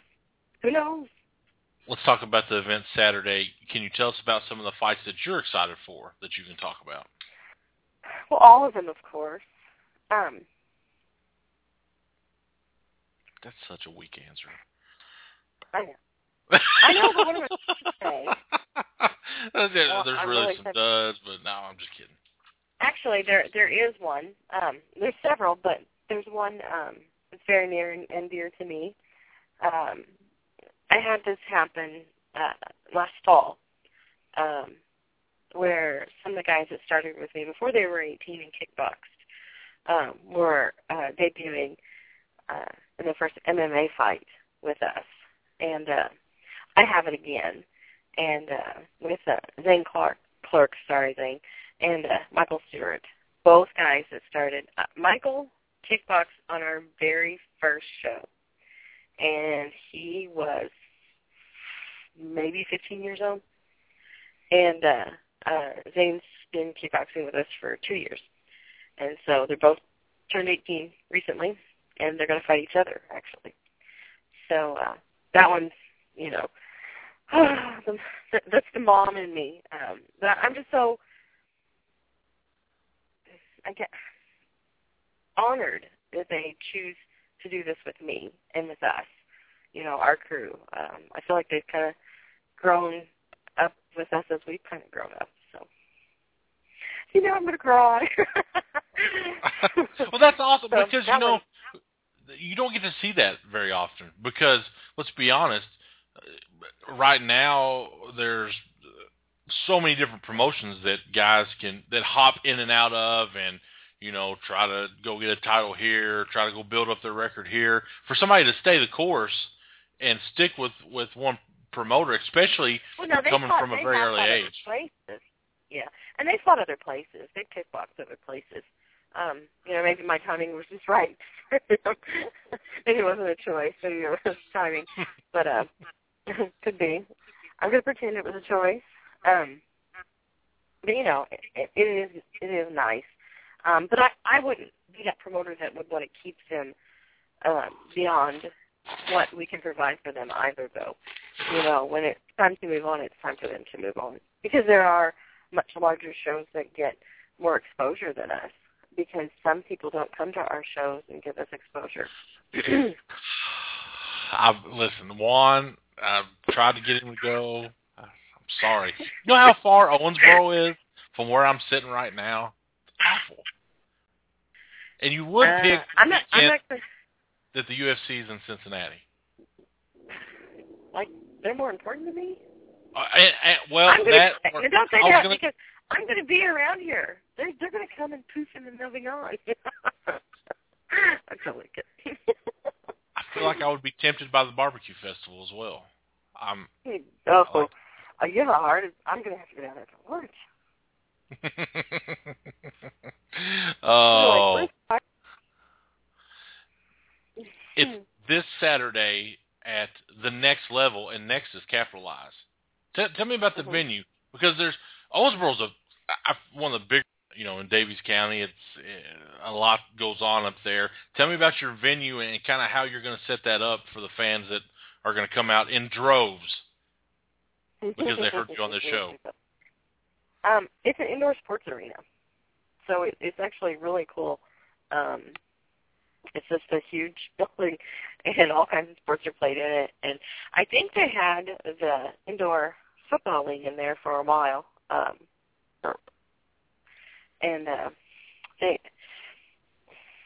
We're going to stick it in the center. We're going to put chairs and bleachers around it. But no. And there will be no fog machine, guys. Do not come expecting no a fog machine. I'm just waiting for somebody to bring one time, and then I'll know. That's when I'll know it's over. When some sponsor or fighter says, let's use this fog machine, I'll be like, yeah, it's time to go. Oh, I'm going to bring one. My first IFC show really? Come with a fog machine, lights. I thought you liked me. I just want to squash your superstition and show you that it can be done. Oh, it's not a superstition. I've seen it. I'll email you the fan organization. Well, how about this? A fan and some dry ice, and we'll make our own fog. We don't even be a fog machine. It'll just be fog. Well, that's not how I roll. There you go. That's all I can afford. Actually, dry ice is very expensive. What's left in the week for you? I know it's Tuesday. We've got weigh-ins Friday. Event goes down Saturday. You're such a hard worker. You fight sleep like no other. I check on you. I make sure you're doing the right things, and you fight sleep like a 3-year-old. What's left in the tank? I have to be honest. Yeah, I wish that I wouldn't have fought it so hard Sunday night, because when I went into the city of Owensboro on Monday, I think they probably are pretty sure that I need medicated. The poor guy, he just kept looking at me like, get her out of my office, she's crazy. Tomorrow morning, actually, I am dropping my son off early at daycare and heading to Frankfort, Kentucky, to hopefully get approved for our alcohol license. And then from there, I'm heading straight to Owensboro, and I'm going to meet some wonderful people that are going to help us with the last push to get some more flyers and postcards and that kind of stuff out. And let's see, tomorrow's Wednesday. Thursday, I'll get up and head to Owensboro and go through some of the places I hit first and restock. And then we got T-ball practice Thursday evening. I've got a T-ball game Thursday evening. There you go. Well, we have one Saturday, and it's his last one. And it's a really bad time because we really should be setting up. But I'm pretty sure I know what we're going to be doing instead. We'll just have everything ready to run over there. And so, let's see. And then Friday, we'll probably might take them to the barbecue festival early get them to eat. No, we're going to eat where we have weigh-ins. And then Saturday, I'm sending all kinds of people to the barbecue fest with postcards. And then it's fight night. That's my week. Is this the first event that you've been able to sell alcohol at? No, we have 2 other ones. I'm not a huge...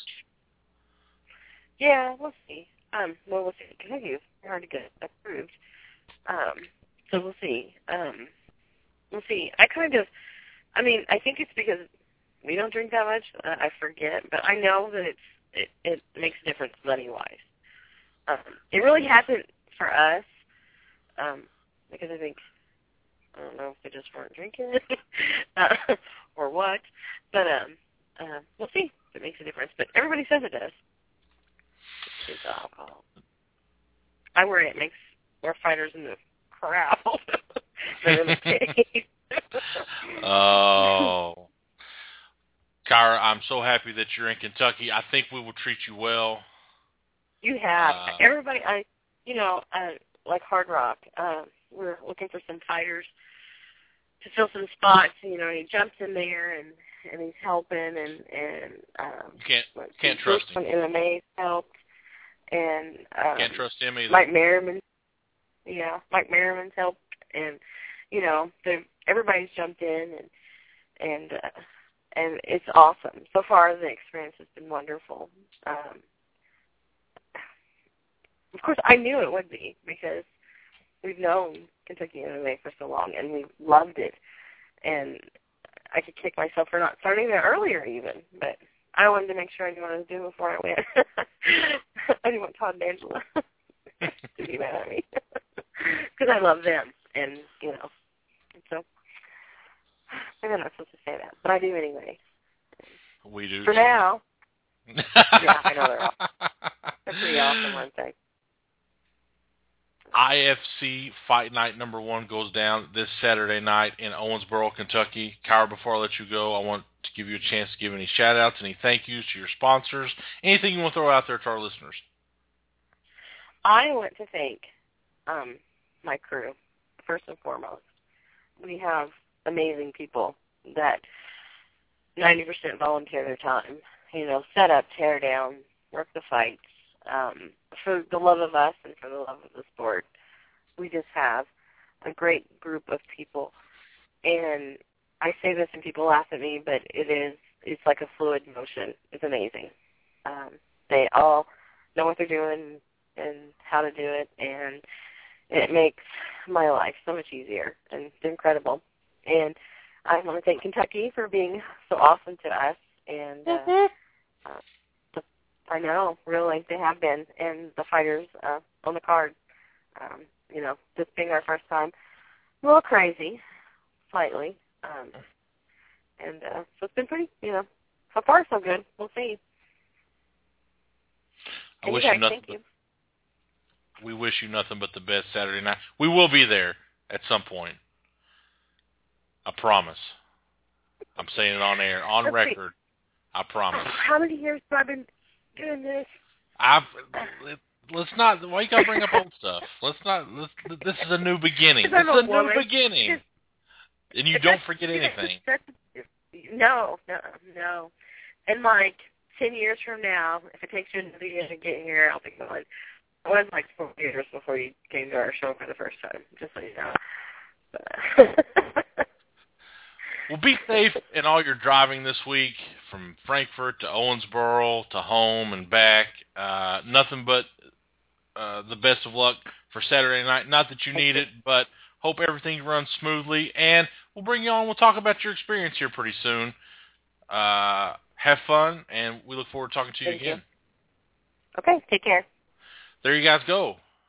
Miss Kyra Christensen coming to Kentucky for the first time. Now, let's go from Kentucky to Tennessee by way of Ohio and Mississippi. It's going to get confusing here for a second. Our next guest will be fighting Jaleel Willis. Or Wills? I got to look that up. For V3 coming up. He's with us right now. Mr. Adam, the Grizzly Nash. Adam, what's up, my man? Hey, how's it going? Yeah, his name is Jaleel Willis. He's the realest there is in Memphis, Tennessee. So it rhymes. You can remember that pretty easy. The realest versus the Grizzly. I don't feel like the nicknames is a good matchup for him. Well, it kind of comes with how it goes. I guess you find something that sticks. His happened to rhyme, and mine happened to be after a wild, undomesticatable beast. I love it, man. I love it. I got to ask you. When I saw your phone number, it's an Ohio number. Right. You're in Mississippi, and you're fighting in Memphis. Tell me about your journey. Where are you from? I'm originally from Dayton, Ohio. Born and raised proudly, growing up around delicious Marion's Pizza and, of course, Frickers and awesome establishments like that.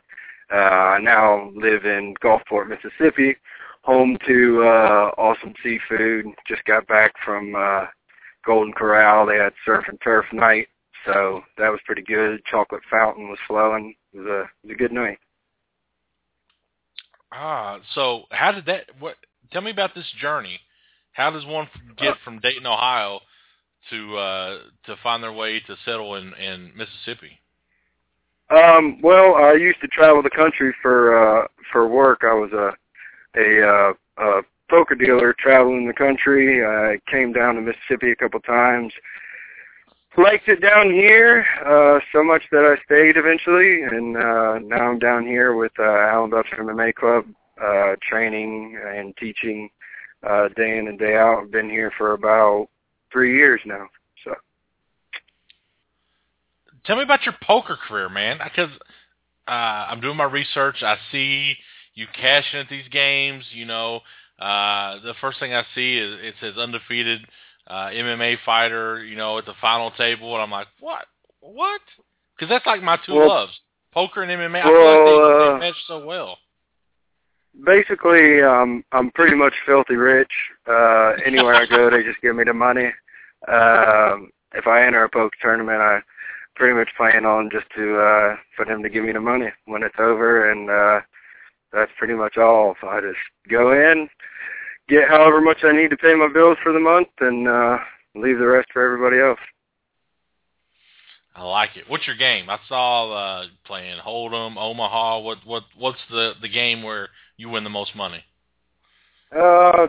Really anything. Whatever everybody else doesn't want to play, I guess. I'll play that and get the money from there. Or really anything. I've been with pokers for 10 plus years now, coming from Ohio down to here. So, doesn't really matter. Anything's fine with me. Did you start up around like Belterra or Rising Sun? No, it's up around there. Or? I started on the streets pretty much in just home games that can't really be discussed. But now I'm completely legit. So no, I wasn't in Ohio when they opened the casinos up. We did it the old-fashioned way. The old-fashioned hustler way. I like it. Yeah. So tell me about your training down there at Alan Belcher's. I feel like with such a solid base, especially, I feel like for your ground game. What do you advantage going into this fight? What was that again? I'm sorry, you broke up a little bit. Coming from Alan Belcher's, I feel like your ground game is going to be on point. Do you feel like that's an advantage coming in this fight? Describe the matchup here with the realist. Jaleel is known for his wrestling and his knockout power also. He's seems to be transitioning kind of from a takedown, ground and pound guy to, I know he's knocked out several people. I don't think he's had a fight in a long time that's even gone past the first. I think he's only had one recently that's even gone past the first round. He's gonna pick me up and slam me and try to hold me down, or he's gonna try to knock me out on the feet. Either way is fine with me. Coming from Ohio, I wrestled all the way from the time I could walk till I graduated high school, so the wrestling aspect doesn't bother me. Down here we train hard, we train jiu-jitsu, we train Muay Thai, wrestling, obviously all the typical MMA training that goes into becoming an overall good fighter. I haven't really seen too much jiu-jitsu from him, but he doesn't really have to use it. And, if it goes to there, it'll kind of be, I think, whoever gets control will probably try to establish their game from there. So it'll probably be a matter of whoever can just come out and set the pace and all that fun stuff to make it the way they want to be. But obviously the other person's goal is, going to be completely different. We've done a lot of special training at the gym for this fight. We've brought in actual bears. I've been wrestling real bears for the last 3 weeks to get ready for the powerful pulls that he throws and the the grabbing and slamming. So I've gotten pretty used to that. I feel like I'm going to be good if it comes to that level. Now, this may be a first, but we've got a co-caller here with you that wants to get on here. D'Lo, is that you? Okay. Yes, Ed, you hear me, my friend? My name is D'Lo Fejal. How you doing, Adam? D'Lo, old friend. Hello. Yes, I train with you. You know, my friend, I train with you a lot. You know me. I'm a 10-time world champion, but Adam, he's good on the ground, Jaleel, no problem for my friend. He going to take the fight to him anytime, all the way. The Grizzly, my friend, he's the best there is. And this is coming from me, my friend. I 10-time world jiu-jitsu champion, his stand-up, his Muay Thai is very good. He's just going to win the fight. I just wanted to call and say, good luck, my friend. You don't need it because you're so good. And in your fight. Okay, Adam, my friend, I see you. All right, thank you, D'Lo. All right, D'Lo Fejal. All right, my friend. There you go. He's confident. Yeah, he's a guy who's been coming around the gym very rarely, but bragging very steadily. So I'm not surprised by his confidence. Oh, man. You fought for V3 before. Tell me about that experience, because it's going to when people come back to what they're familiar with. What was your experience like with them, and what do you expect for this show? My first fight with V3 was in Nashville. I went up to my first original experience with V3. I actually asked for a fight with Jaleel about a year ago. That was the fight I wanted, but due to their rankings or amateur title system, it wasn't feasible. So I had to go to Nashville to fight another local favorite for theirs. I went up and saw my brother and his friends who live there. They played an awesome show. They're in a band called Hotel War. They put on a show after the fight.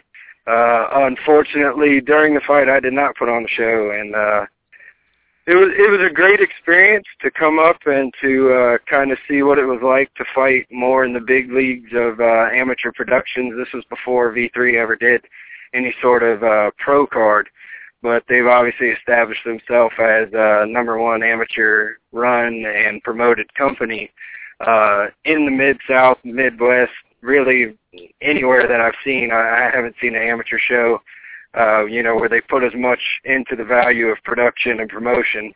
And that's nothing against anybody else, but they just seem to more or less make things on a bigger scale. The being online, posters, and everywhere, social media advertising, it was definitely something to be a great experience to have. I don't know if it played into my head or more or less kind of thing, but it was a great experience, and I was definitely happy to make the association with them that I'm able to return now and go up to their hometown of Memphis and put on a show there.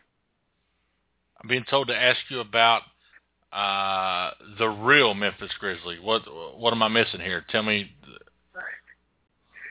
There was recently an interview done Obviously, Memphis Grizzlies basketball team, everybody's very proud of them, and that's great, but I like to take a little personal joy in the fact that the majority of my friends from Tennessee constantly have a status cheering on the Grizz. So I'm pretty sure that they mean me and not the basketball team, and it just happens to be a coincidence that maybe the team is playing that same night. So I know that when I get up there, I'm sure I'll have plenty of fans cheering Go Grizz, since they always have it on Facebook. You know, I'm sure they'll be pretty happy to see me. For sure, yeah. I think you're onto something there.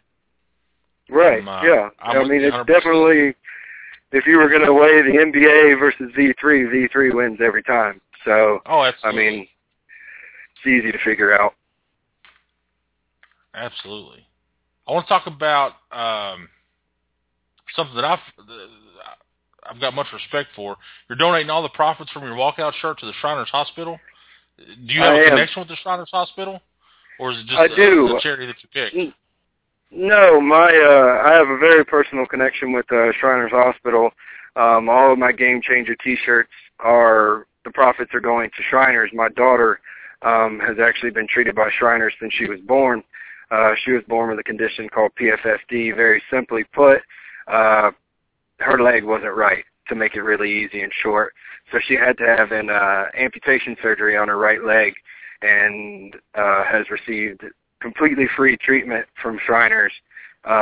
She now has a prosthetic leg. We've been back several times and have never been charged a dime for anything. It's an amazing charity. It's an amazing organization that takes care of thousands of kids that no matter what their family's status is as far as money, it doesn't matter. If you need treatment, they give it to you. I'm donating all the profits from my shirt to my local Joppa Shriners, which is actually sort of a subsidiary of I don't know if that's the right word or not, but it's like a smaller chapter of the Shriners. What they do here in Gulfport is this group will drive a family from Gulfport to the nearest Shriners is 6 hours away. If a family can't afford to pay for the gas or pay for the hotel, they will pay for it, and they will drive them out, and Shriners will provide a free hotel stay.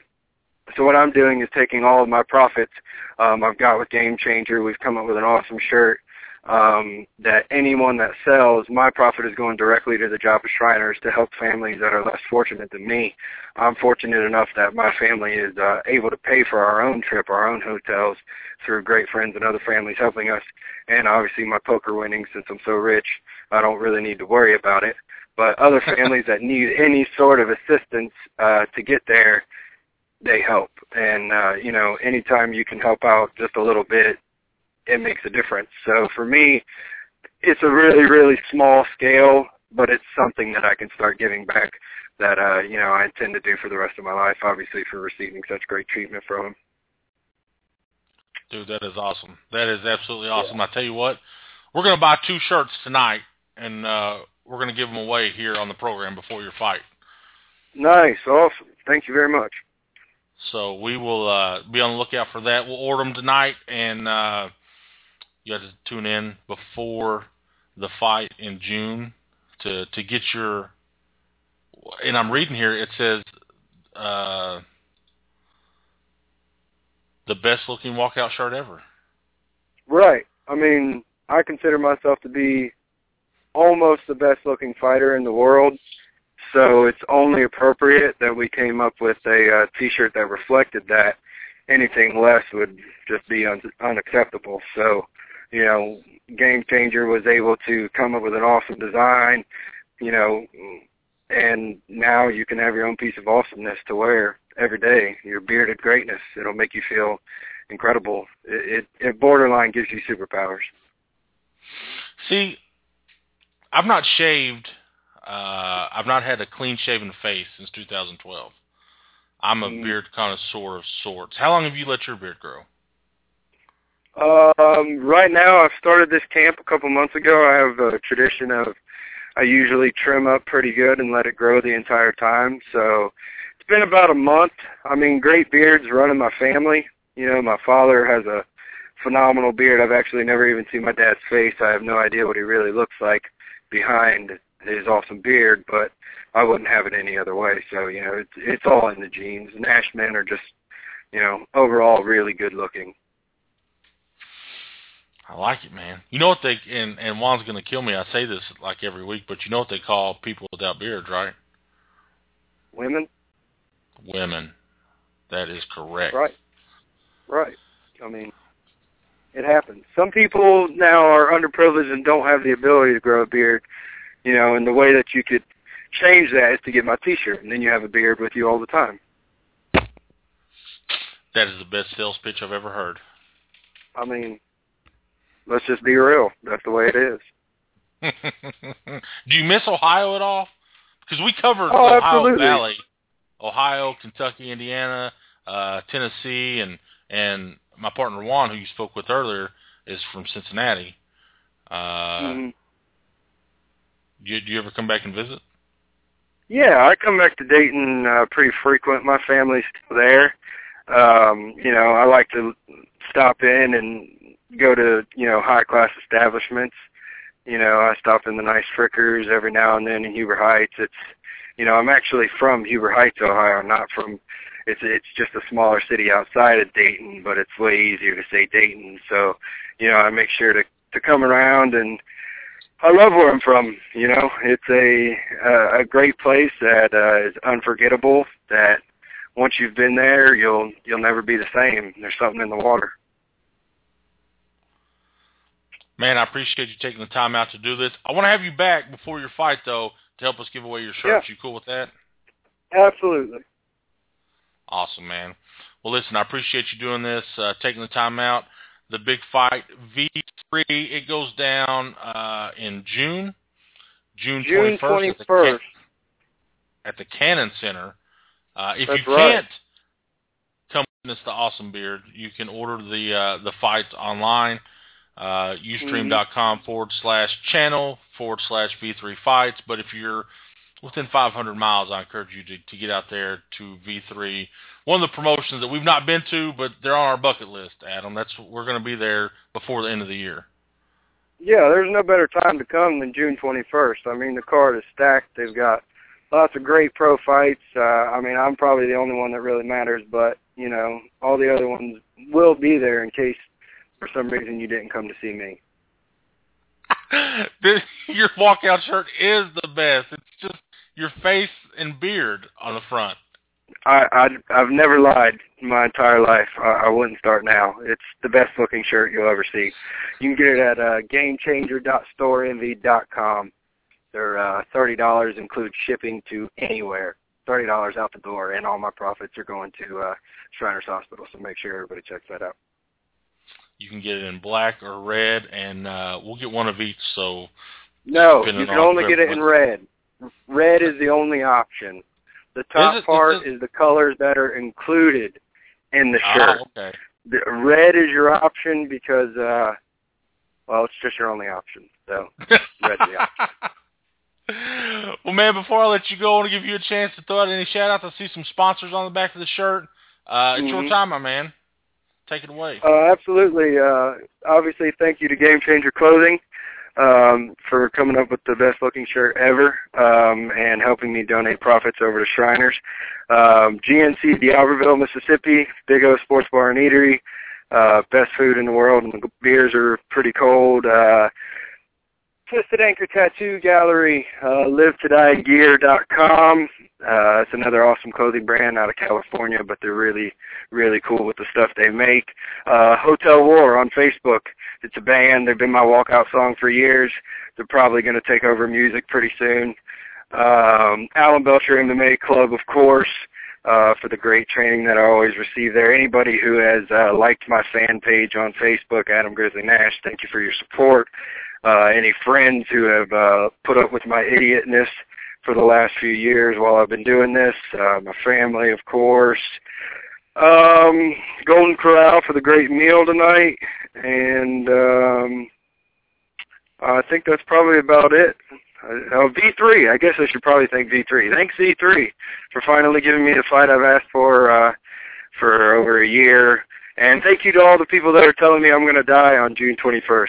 Because of you, I've been able to get multiple life insurance policies, and my family will be well taken care of. Just make sure you wear my T-shirt at my funeral.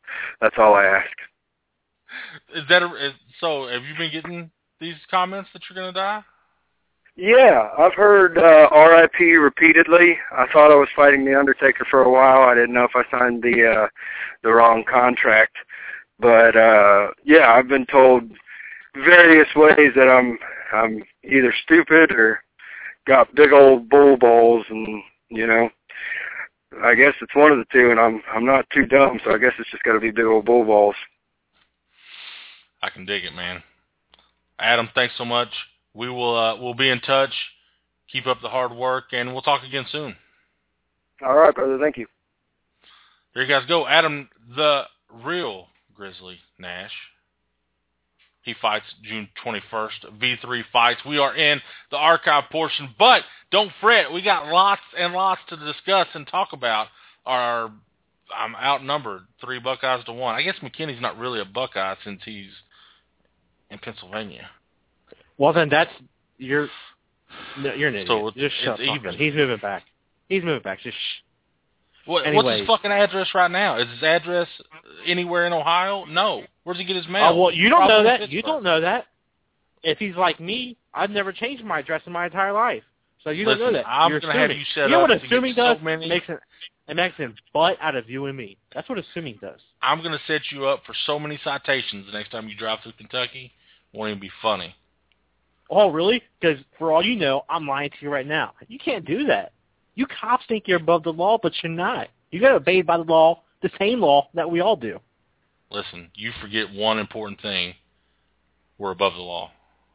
You're not above the law. We are the law. Hey, guess what? Guess what? Chicken butt. You know what they call guys that say horrible jokes? Juan? Gary Thomas. Oh! Ooh, I beat you to it. All right. I'm not going to lie. I stole that from Aaron. He said that. It was so funny.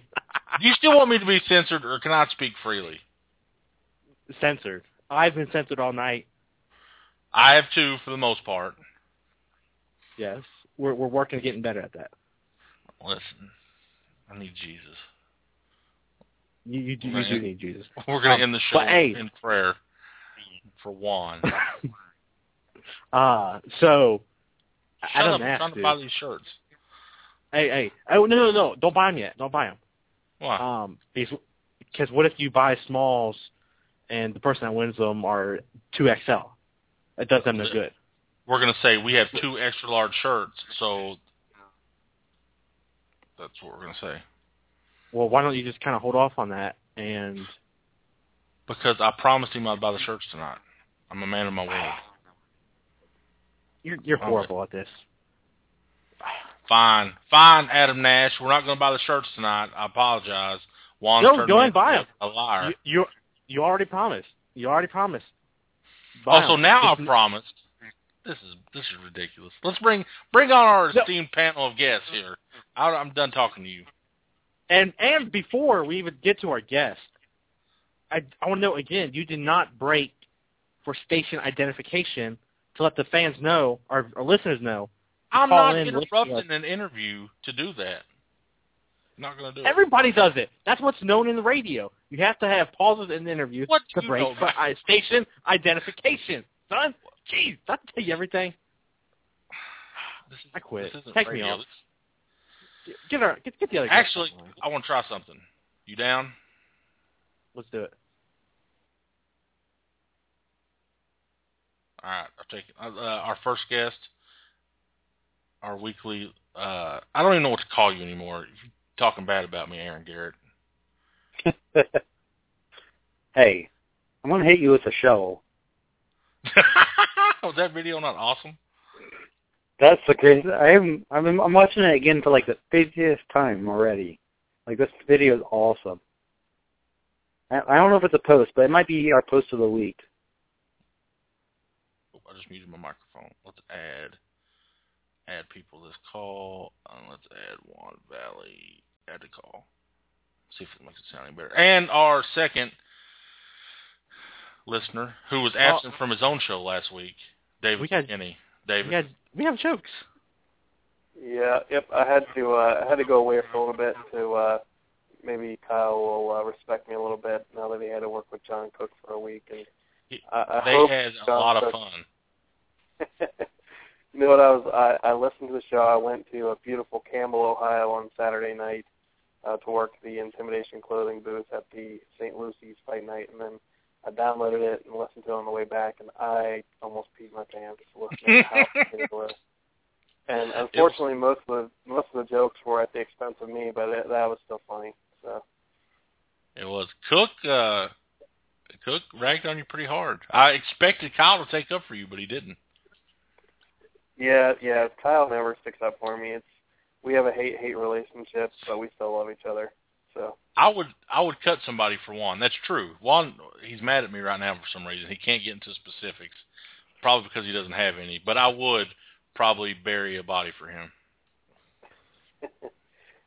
I thought you and Aaron, not so much. Thanks. Yeah. I heard you guys. I guess we have to have some sort of freestyle rap battle between Roseski and Aaron Garrett, so we got to set that up sometime here soon. Aaron's already promised me he would win that. Yeah, I don't know. Kyle, growing up on the mean streets of Buffalo, though, I drove through Buffalo this past week on my way back from Niagara Falls, and it does look pretty rough. So I got Kyle on that one. Did you get married up there? Isn't it like the #1 honeymoon destination, or used to be, something like that? No, I did go on a wine tour though. One of my first ever wine tour. It was a freaking blast. Getting drunk at 11 o'clock in the morning on some wine. You wine. It sounds And like we actually had like our own private wine tour, so because we were in the off season and we were the only two people on this wine tour, so we actually had them stop at a couple of bars and then a couple of like craft brew houses as well, and we were pretty lit when the tour was done about 3:30 in the afternoon. So yeah, we had a blast. I do recommend if you ever are looking for a fun vacation spot, Niagara Falls is definitely one to check out. So. From wine tours to high school prom, back-to-back weeks for Aaron Garrett and Fox Entertainment. How was prom? Dude, kids today, I'm telling you, I was telling you earlier, I mean, what the hell is wrong with our society anymore? All they want to hear is twerking music. What about I Turned Down for What? We played that. But like some That's of a jam right now. That song is hard. Have you ever, like, the most, last couple of weeks, the biggest song that is called Drop That Nay Nay. Drop That Nay. McKinney, is that in your iPod right now? Drop That Nay Nay? No, not that one. I actually felt bad. The only hip hop I have some Eminem, and then I have one Drake song, which I actually downloaded for Lance Palmer as his walkout music when he fought for UBC. I deleted it. It's a horrible. I don't even know what it's called, but it's horrible. So you're not hip to the urban music. Yeah, you have to listen to this song. Really, it's even worse. Beastie Boys, do they count as urban? No. And Eminem doesn't count as urban either. What's his Drop That Nay Nay? Yeah. It's horrible. But I don't even know how to spell that, so I don't even know how to look it up on YouTube. Drop talking about YouTube. DROP. Have you has McKinney seen the shovel? I did see the shovel video. The one thing I wanted to watch the whole video, but I guess the whole video has been taken off of YouTube. I guess there's a whole 9-minute video. I just sent it to Nicole, because Nicole asked me for it, and I sent it to Nicole Long, or whatever last name is, now Castillo, and she watched it. She laughed her ass off, too. Yeah, I've only seen the shorter version with, I guess it was originally posted on, like, Vine or something, but, yeah, you could, the best part about, not even the shovel, but when if you slow it down, you can see the girl's head actually smacks the ground too. So I read a thing That's today. what I'm talking about. that said, and I didn't actually click on the link, so it could be a satire site, but that the girl actually died from that. It's fake. Okay. The only person that would die from that would be Juan. Death by shovel. Death by shovel. Don't hit me in the face! Wow. Did you find the song yet, Gary? Yeah, I was just listening to it. It's pretty stupid. I told you. See, what's wrong with our kids' society today? Yeah, so is Mumford and Sons. It all depends on your taste in music. Well, if you like that song, you probably like the taste of poop, Juan.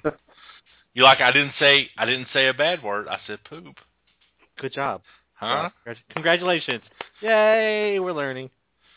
So how was the event from the Intimidation booth Saturday night? You know what? It actually, I don't know if you've ever been to any of Chuck Haskell's shows. I've never been to an Ohio MMA show, period, so that's right, enlighten me. I forgot about that. But it was kind of a smaller show, more of like a couple of prospects, and I think they lost the most experienced fight they had. The guy weighed in and then didn't show up, but really only didn't show up to the fight. And really only one guy on the card who really looked to be much of anything. Corey Breckner out of Team CMA, who actually is deaf, but a damn good fighter, has good wrestling, and actually knocked the guy out cold with a shot from full mount, which I haven't seen in a while. He was out for about 5 minutes. So yeah, it was pretty nasty, and he had blasted him a couple times on the feet too, and just looked like, I mean, he outclassed the guy that he was fighting. But yeah, that Team CMA, they seem to be like every time I go to shows, whether I go to a Cage Madness show or a lot of Chuck Haskell shows, they seem to be kind of rising up here a little bit. They got some amateurs and guys getting some more experience, so that's a team to watch out for up in, I guess, the eastern Ohio Youngstown area. Yeah, we actually have one of their guys on our card. Oh yeah, on the 14th, is that? Yeah. Who do you have on the card? Davis. Oh, Davis. Yeah, he was supposed to fight on Saturday, and the guy that he was supposed to fight, Roger Oswalt. I don't know how to say it, but yeah, I guess Roger weighed in and then didn't show up. Yep. And I saw Roger was scheduled for the RFO show, and I don't know if he's going to end up getting suspended or what, but he might not be fighting on that show. Well, that brings me to this question. I know, are amateur contracts, are those mandatory in Ohio? I mean, does every promotion use contracts for amateurs? Yes. I see. How does that work? I mean, what all does it include? I guess. Yeah. It's more like a bout agreement, right? Is that what you guys, just the one-page bout agreement, or does IT have like a full contract? We add a little bit to it, but it's mostly as a saying, if you don't show up, you're pretty much suspended for 9 days. Second time it's going to be 6 months. Wow. And so on and so on. But, I mean, some don't even care about the 90-day suspension because usually amateurs don't fight within 90 days. Yeah, they were talking about it. Don Cook and Rosetsky were talking about that with Nicole Castillo last week about how they need to start weeding out some of these guys who don't honor the contracts and just suspend them for. I think suspending them for a year would make much more sense. In that way, those guys don't even get the opportunity to fight and let them sit in the corner and think about what they did. Right. But yeah, I don't know. I mean, that's the whole thing. I don't know. What do you guys think if a guy signs a contract and then either doesn't show up or gets cold feet or cage flu, which Matt Trokovich likes to call it? Do you think it should be more than 90 days, or do you think 90 days is a long enough suspension? I think it should be. Go ahead. Go ahead. I'll say for the first offense, 90 days is perfect. Anything longer than that it's getting to be too excessive for a one-time event. But then again, maybe you can look at it on a case-by-case scenario. Granted, that takes more people getting involved with it and takes more paperwork. But I think 90 days, if you're just looking at it from an outside perspective, 90 days is sufficient. Aaron? My thought behind it is you should have, 90 days is fine, but do like a $50 suspension too. They have to pay that $50 to fight again. And that'll make them even think harder not to show up. Could they legally do that, though? I don't know. I mean, I think that's a great... One thing I always kind of suggested, and this was a long time ago, in Kentucky, and I'm sure it's different in Ohio, but for an amateur to fight, make them pay $50 to get onto the card, and if they show up and they actually fight, they get their $50 back. That way, they're not technically out anything. You're not paying them, but it gets away for fighters to actually show up. That's what I thought would be a good idea. Whole thing for that, most of the fighters don't have money to pay for their license and blood work, though.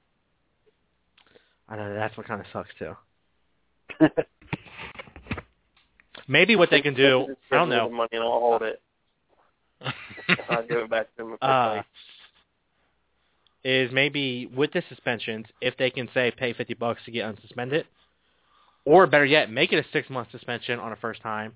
After 90 days, they can pay $50 and get it reduced to the 90 days, and then keep that $50 into a pool, and then maybe we can do blood work through the state at a cheaper price because we had this extra set of money. Yeah. I don't know. But your goal would to eliminate all of that, so you really wouldn't have a pool to do everybody's blood work.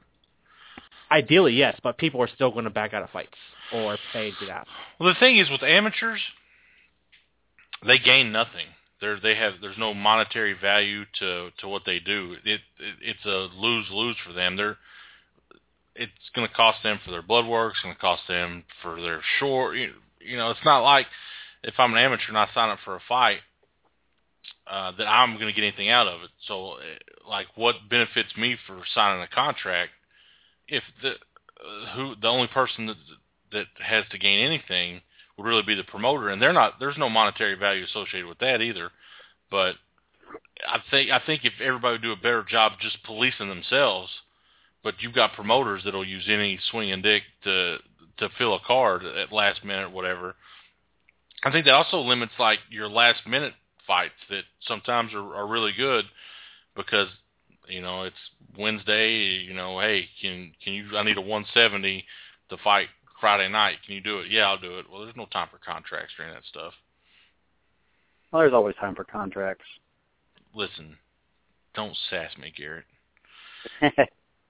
I mean, technology today, I can scan it, send it to somebody, they sign it, scan it back, and we're good. That whole process usually takes, Aaron, 2.5 weeks? Yeah, usually. They got to go to the library, print it off, scan it back.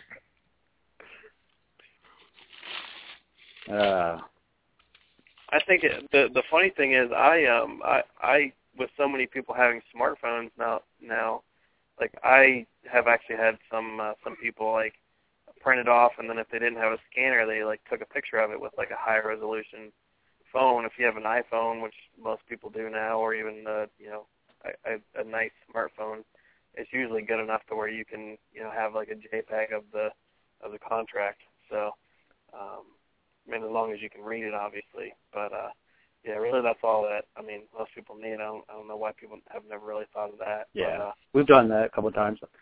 Or you can even be really tech savvy, like I did my last fight, and just signed it on my phone. Yeah, we don't all pack around laptops as phones, Aaron.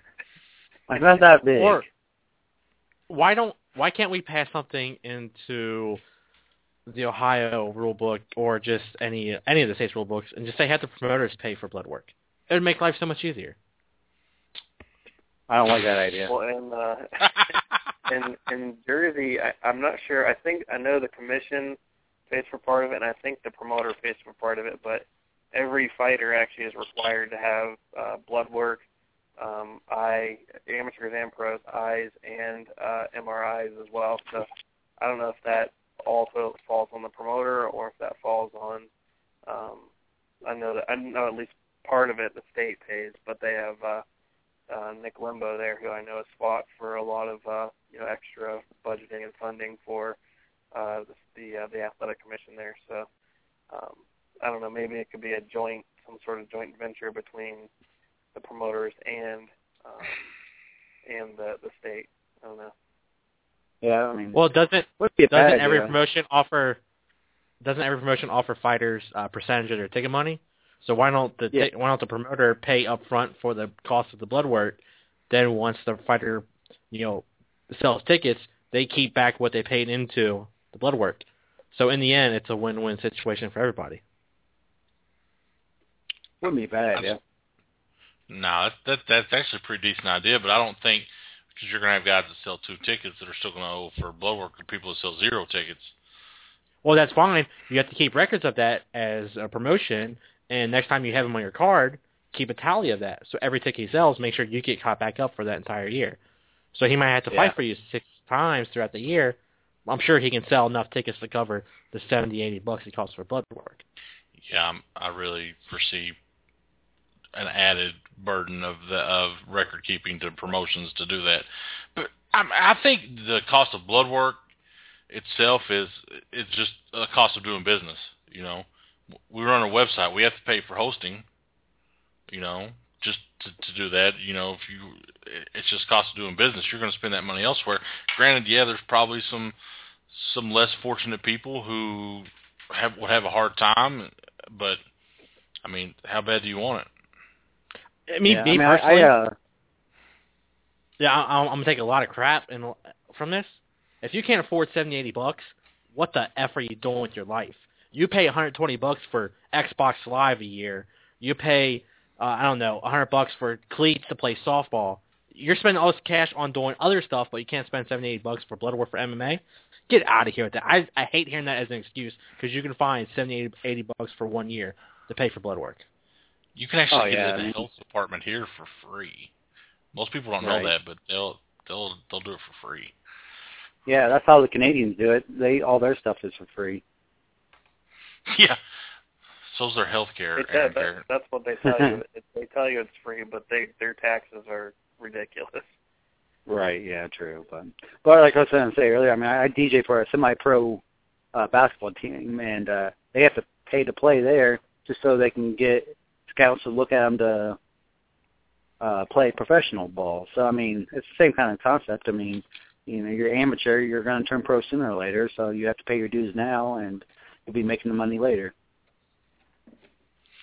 So let me flip the script on a topic here, and it's something I discussed this weekend with Todd Neal from the KBWA. As of right now, in the Ohio Valley region, Indiana leads in the number of events, which Indiana typically is not, one of the top 10 states. Kentucky and Ohio are usually right there, with Ohio always being, number 2 or 3, right there in the top 5.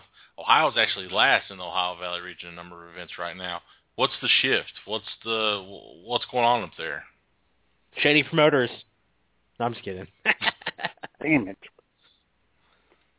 I don't know. Honestly, yeah, I think there's a really simple reason, that the fact that there's a lot of gyms, and I know this happens everywhere, but there's a lot of gyms that always seem to be going under almost every single day. And then B, Ohio is one of the strictest states, and if I'm a fighter and I look and see that Ohio, there's all these, everything is strict, and basically the fighters a lot of times have to be almost the exact same record in order to fight, and have to be, not only that, but coming off of, 2 wins or whatever, if they're both coming off of wins. And I'm sure Aaron can attest to how difficult it is to, matchmake in a state like Ohio. But you can go to other states where maybe they are a little bit more lenient. I know Indiana has been, known to be a little bit more lenient.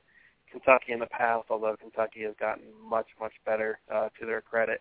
But a lot of the fighters, like I talked to guys from like Ronin Training Center, and they A, don't like the rules in Ohio, and B, like the fact that they can go to Kentucky and throw head kicks and weigh in the day before, and even PA is now instituted day before weigh-ins as well. But I think those are the two biggest things, and you see some of the organizations either not having events at all now, like UEC, or some of the events having a lot fewer, or some of the organizations having a lot fewer events, like NAAFS, which is focusing a lot more on their pro cards now, and it really just seems like there aren't as many shows. And a lot of the Cincinnati shows go to Northern Kentucky.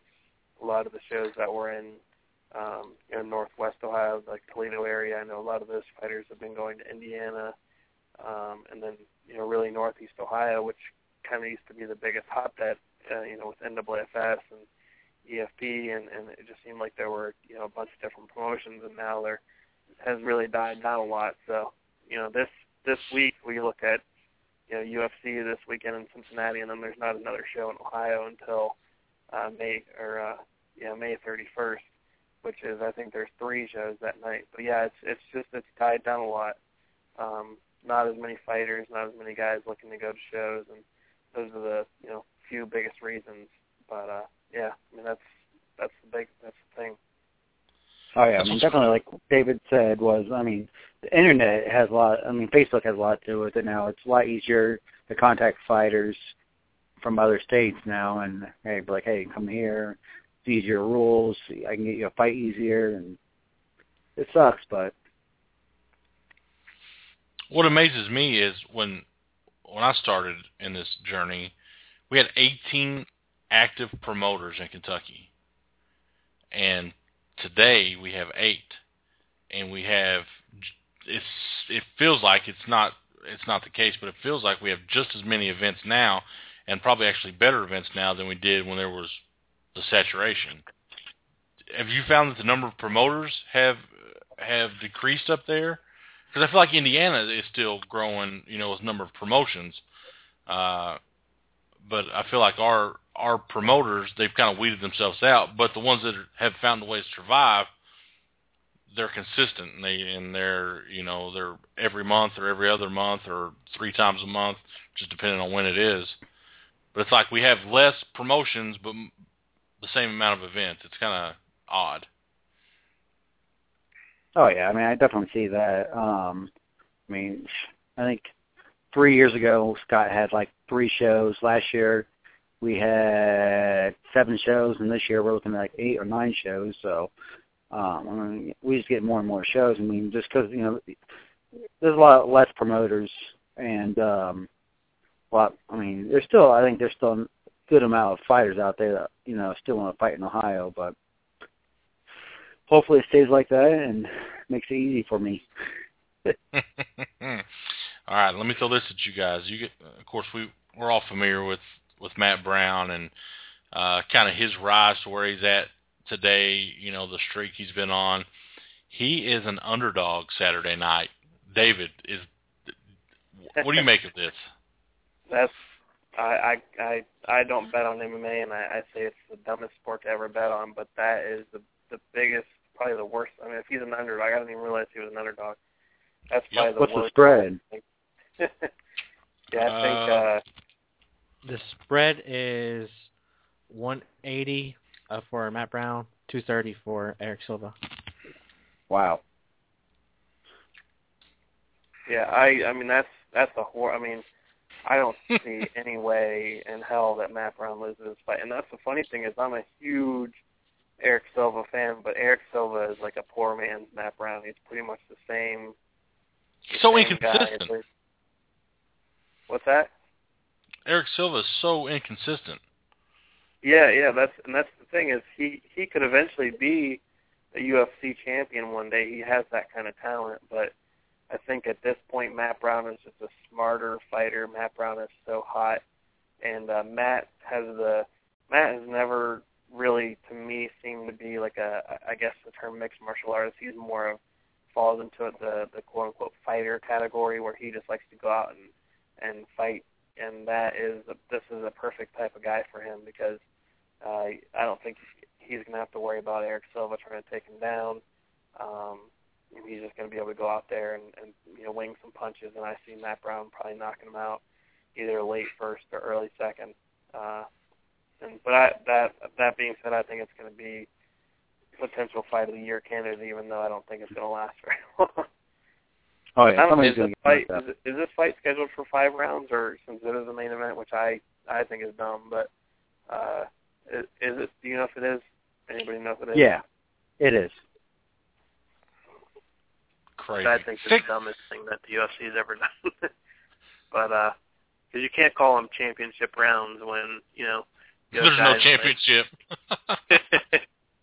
Yeah, but they never say championship rounds when it's Matt Brown and Eric Silva going into the 4th and 5th round, only when they're doing it for a title. But I always liked it, that you only fought 5 rounds if it was a pro title. But that's just me, I guess. Some people, then you look at fights like Dan Henderson and Shogun Rua, and you want those ones to go 5 rounds, but sometimes there's a lot, more often than not, I think 3 rounds is more than enough in MMA. The card itself, and I know you've kind of poo-pooed it a little bit, David, but like there's some fights that these, I want to be real, these are all undercard fights. Even the main card fights are undercard fights in a normal situation. Lorenz Larkin coming off a loss against Costa Philipp, who's coming off a loss. Eric Koch, who looked pretty impressive at 155. Then you've got Neil Magny versus Tim Means. That really doesn't do anything for me. I like Soa Palele, but he's taking on Huan Potts from like Egypt. Ed Herman. South Africa, right? Yeah, he fought. Yeah, South Africa. Right? He fought for the EFC, I think, was their champion. Yeah. I'm not sure. One of the more interesting fights I'm actually looking forward to on that card is the Manny Gambarian and Nick Lentz, which I think is on the the Fight Pass portion of the card. But I think that actually is one of the more, at least to me, even though Manny really has never, he was good in the WEC and obviously fought for the belt, but he's never really got a winning streak together in the UFC, but he's always an exciting fighter. And then Nick Lentz, who is just kind of one of those really consistent guys, but just falls into the category of almost like a John Fitch of maybe just not exciting enough to get a title shot. Kind of falls in the Darren Elkins.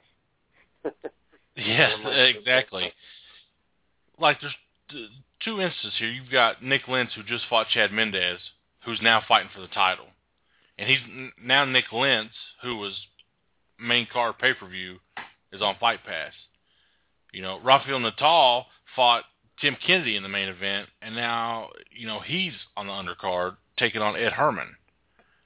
Like, how are we supposed to, get behind guys when they're buried in these events? Like, who really is going to... Eddie Wineland. Yeah, who's gonna get excited for the only, other than Matt Brown, I guess the most local would be Anthony Lapsley. His fight's gonna start 3 o'clock on Saturday. Who's getting amped up to sit on their computer or get on their phone and watch Anthony Lapsley fight some dude you never heard of? I am. You're gonna be there though, or are you one of those guys? You're not gonna go until the main card starts. I'm actually not gonna go until Matt Brown fights. He's gonna show up after Matt Brown fights, actually. Yep. What I meant, guys. Are you covering it as media, or are you just covering it? Are you just going there as a fan? As a drunk, probably. Aaron Garrett let me down, so I'm going as a fan. Yeah, we've been lied to. Now, Aaron, you're not even going to go now, or you might not go. What's the deal here? Scott Shilling didn't get my free tickets for me.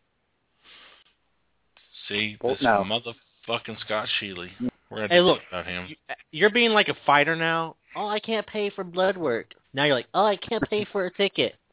Get a man up. Jesus. What'd you say, Juan? They're down to $50 or something? Yeah, it's $50, and then you got to pay your taxes and all that crap. Which equals out to $172. Yeah. Ticketmaster fees, $93. The ticket's actually $8. Yeah. It's pretty much what you guys were saying. It's nothing excites me to go see that fight except for the main card. or the main Except event. for the fact when you can see it live, just the atmosphere that you get to experience. But the atmosphere of the atmosphere of the last Strike Force card that I went to in Cincinnati was absolutely horrible. There were 87 people there. For like Josh Barnett, Sergey Hartonov, Daniel Cormier was on the card. I'm honestly surprised at the UFC because that was a Zuffa promoted card. That's something that nobody's really talking about. I think they only had like 1,400 tickets sold to that event. Of course, you know that was Strike Force, but I mean, if you look at the cards, that card by far was much better than this card that they're putting on this weekend. Absolutely. In terms of guys. And it had Dom Steele on it. Yeah, Dom Steele fought Merziak from George Gurgel. I think he was the only local guy on the card. But honestly, I mean, you had guys like Yoel Romero, I think he was on the undercard, fought Fei Zhao. And then you had the first Luke Rockhold and Souza fight was like the third fight down on the card, and it was a title fight. So, you had Daniel Cormier. Who did Daniel? He knocked out Josh Riley. No, that was in Texas. That was in Houston. Cormier fought in the tournament. He knocked out Bigfoot Silva in that card. Yeah. That was kind of like the arrival of Cormier. But when you look at that card and they only sold 1,400 tickets for it, and I'm not really excited even for the atmosphere of a UFC show in Cincinnati. I'm honestly shocked that they haven't gone to either Cleveland, or obviously Columbus again. Or even, why not the Arnold Classic? Like, how somebody's missing the boat, whether it's World Series of Fighting, UFC, but whatever. That, like, you would think that's the weekend. Am I wrong? Because I was at the last Strike Force card there, and it was like, I mean, the crowd wasn't super great. It's not, it wasn't the biggest, obviously, there, but fuck, it was pretty fucking cool.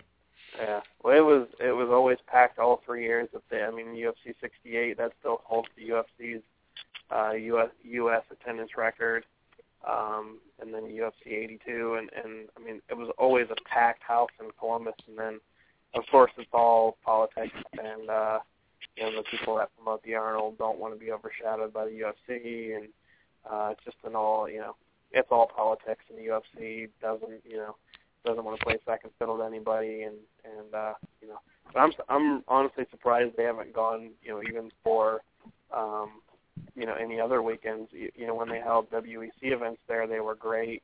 When they held Strike Force events there, they were great, and they had some of the best attendance outside of San Jose that Strike Force has ever had. So, yeah, I mean, it's just all politics. But honestly, like I said, Cleveland, I'm shocked now, even with Jeff Guy and Stipe on the roster, that they haven't done a show in Cleveland.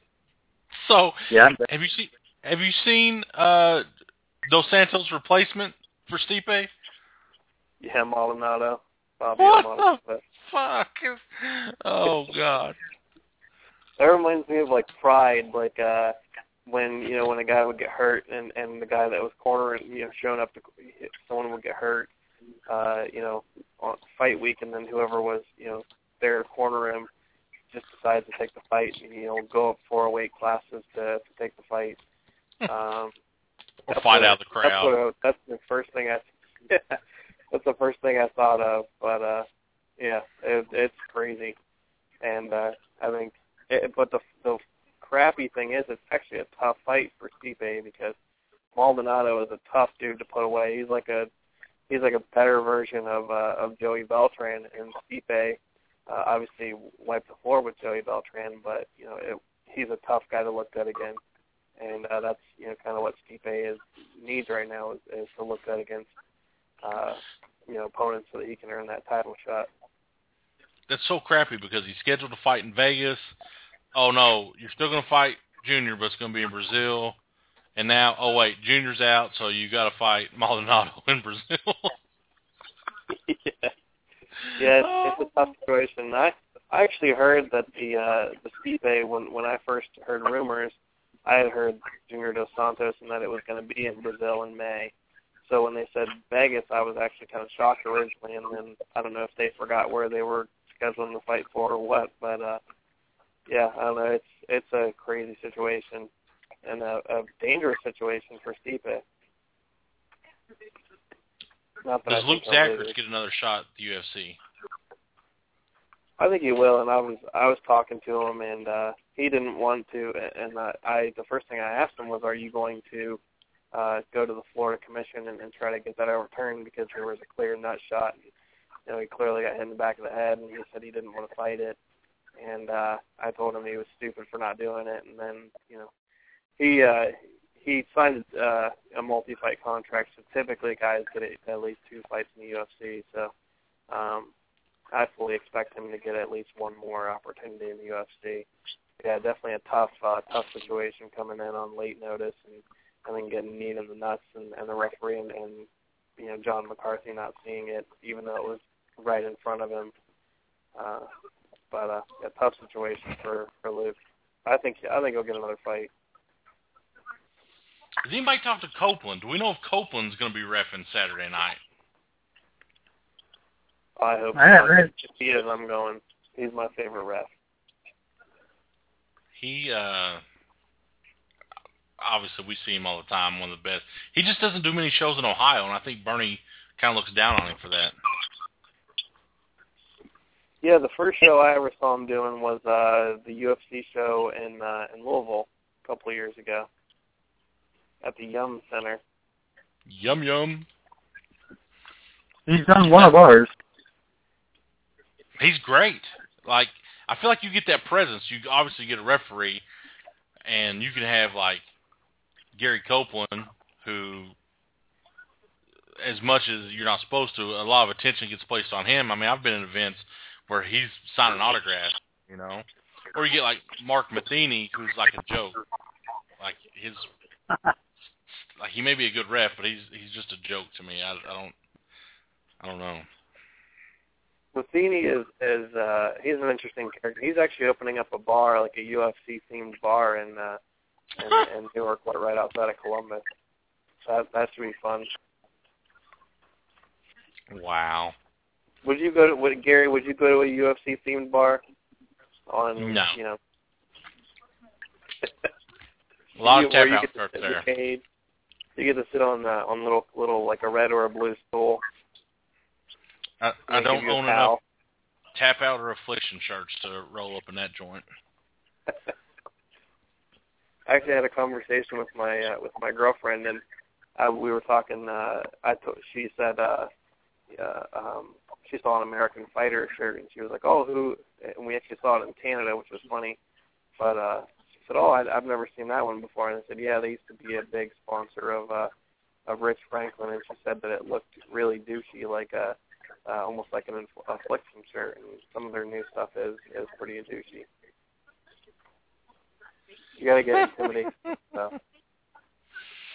Oh God, I gotta stretch my back. Juan, are you still alive? What do you think about? Yeah, I'm not listening Juan to you guys. You guys are boring. What do you think about Dana White ripping on Spawn after his fight? I thought it was a masterful performance. So, you know, it wasn't the most exciting fight ever, but I don't think it was the most boring fight. You know, like Dana White was trying to say it was. Man, I don't put any stock in what Dana White says. Honestly, I'm not one of those Dana White haters who hate just to be hating, but like he talks so much, just talks so much. You know, I don't know. Well, I fell asleep during the fight. It was that boring. I agree wholeheartedly with Dana White on that one. I hope this week's show is this fight is a lot better, because if so, ratings are just going to go downhill, because that was a boring fight. Yeah, but he had to do what he had to do, though. I mean, he won the fight. I mean, I don't know. You can't go out there and knock somebody out every week. Yeah, you can. If you really want to. All I got to say is if I was on the show, I wouldn't say, I'm going to go in there and knock this dude out, knowing damn well I'm just going to lay they're him doing another for women's 3 rounds. Yeah, there's no heavyweight women's division for you, Juan. Sorry. Secondly, I would be on there just making a fool of myself. And, like, you know, when they do the talks with the camera before their fight, I would go, like, in there, like, yeah, I'm going to go up in this cage. I'm going to get my ass handed to me. I'm going to get knocked out in, like, 30 seconds. Y'all going to love this fight. It'd just be fun. Be real with it, you know? Don't be so damn boring. Yeah, but, I mean, look at Julian Lane did that, and look where he's at. He's fighting for IT Fight Series. Well, I mean, you do got to have some skill once you get inside there. Come on. Oh. Are you saying he I'm doesn't not have saying skill? nothing with... Well, I mean, obviously not compared to the but... guys he fought, now did he? Not saying he doesn't have skill, but the guys he fought had better skill. The funny thing is, I always thought Julian was a super talented guy. With actually, I mean, he has, I think, he's 6-3, I think now, and has like 4 wins by submission. He actually has a pretty sneaky good ground game, but just, you know, kind of that old, you know, fall in love with, you know, knock somebody out and then you know, fall in love with striking. I actually saw him knee a guy in the face in training and bust the guy open at Buckeye MMA when he was actually training for his Bellator fight against who did he fight in Bellator? Was it can't even remember now. Oh, Joe Highland. Yeah, when he was training for that fight. But yeah, and then Julian comes out and fights for Pinnacle. He fought for Pinnacle last year and the night before Thanksgiving and out-wrestled Joey Holt and actually looked pretty. His wrestling and control looked actually really good in that fight. What happened to poor Joe Highland after Augusta Tyndall broke his jaw? I don't know. Seeing how hard Augusta hit him, his jaw's probably still broken. I think he probably is getting some aftershock. That was a nasty fight, and I still don't know. I mean, I think Joe Highland won the fight, but I don't know how he won the fight. It's I don't. Wait, time out. Augusta won that fight, didn't he? No. No. Joe won via split decision. Yeah. Okay. I was thinking Augusta won. Yeah. Yeah, Joe won. I thought Joe won the first 2 rounds, and then the first and third round, and then Augusta just was dominant the second round. And that's when he broke his jaw with I think it was a right hand, but man, I could hear. I was sitting cage side, and you could hear Joe Highland's jaw break with how hard Augusta hit him, and he just walked through it. That's cray. Joe's a tough guy. Don't mess with those special education teachers, because he actually got Brian Rogers a job doing special education. That's how Brian got into that. So what's your boy Brian Rogers up to these days? Fights Friday. He's fighting Friday. That is right. Bellator. That's right. You had no fucking clue, Juan. I'm sorry. I got to put $1 in the first jar. You cunt! You. What? What are we talking about here? He's been actually Brian's been out in Colorado training for at least for this year. He's training with Kamosi and Joe Warren. Yeah, I saw his picture with the belt, with Joe Warren's belt. I didn't see that. It's on his Instagram account there. Joe Warren, I think he was one of the first fighters I ever followed on Instagram. Joe Warren? No, Brian Rogers. Brian? Oh. I was going to say. Hey, I know David McKinney. Finally. Yeah, you know what? I never used my Instagram. I didn't even know I had an Instagram, but apparently I made one a couple of years ago. Then I went back on it just recently, and I found out I had like 150 followers. It's like, damn, that's not bad actually. And all of them were fake accounts that Juan had made. Hey, I just want you to feel special. He's trying to catfish you. Yeah. That's for real. That's the realest thing Aaron Garrett said in 2 weeks. Oh no, let me keep it. What's up with the show the 14th? Did you guys got Chico a fight yet? Yep, we just signed it against. Oh my God, my head just went blank. Let me look it up real quick. While he looks it up, we actually tomorrow on the Coyote Ugly show we'll have Mike King, so another Tough 19 fighter on our show. Nobody cares about that show. I'm sure, Aaron, you probably trained with Mike, right? Back in the old school Buckeye days. Yep, I did for a while. Yeah, he was a good guy. Real tough, too. I had to give Gary hell when he first announced all the Ohio ones, so he didn't put him on there. Yeah, he's born and bred. His address said Florida. Bitches. He is Florida. So he's on Hollywood. Who's Chico fighting, Aaron? J.B. Kraft. Oh, JB, that son of a bitch. I don't know who that is. I don't He's know. From Indiana. He's from Indiana. He's 2-0 pro. Oh, okay. We're at Indiana. Man, I'll tell you what, Chico, the last fight for EFP looks. I mean, every time I see Chico, even though he only fights once every 4 years, he has probably more talent, I think, than 95% of the fighters I've seen on a local level, and he could probably be, close to being in the UFC at this point. That's how good I think he is. He's just now making his pro debut. Right. At the talent he has, and now being at Ronin with a guy like Vitor and guys like Luke and all the guys they have over there, he just looks even better than ever. You know what? I'm glad you brought that up, David. You know what really grinds my gears?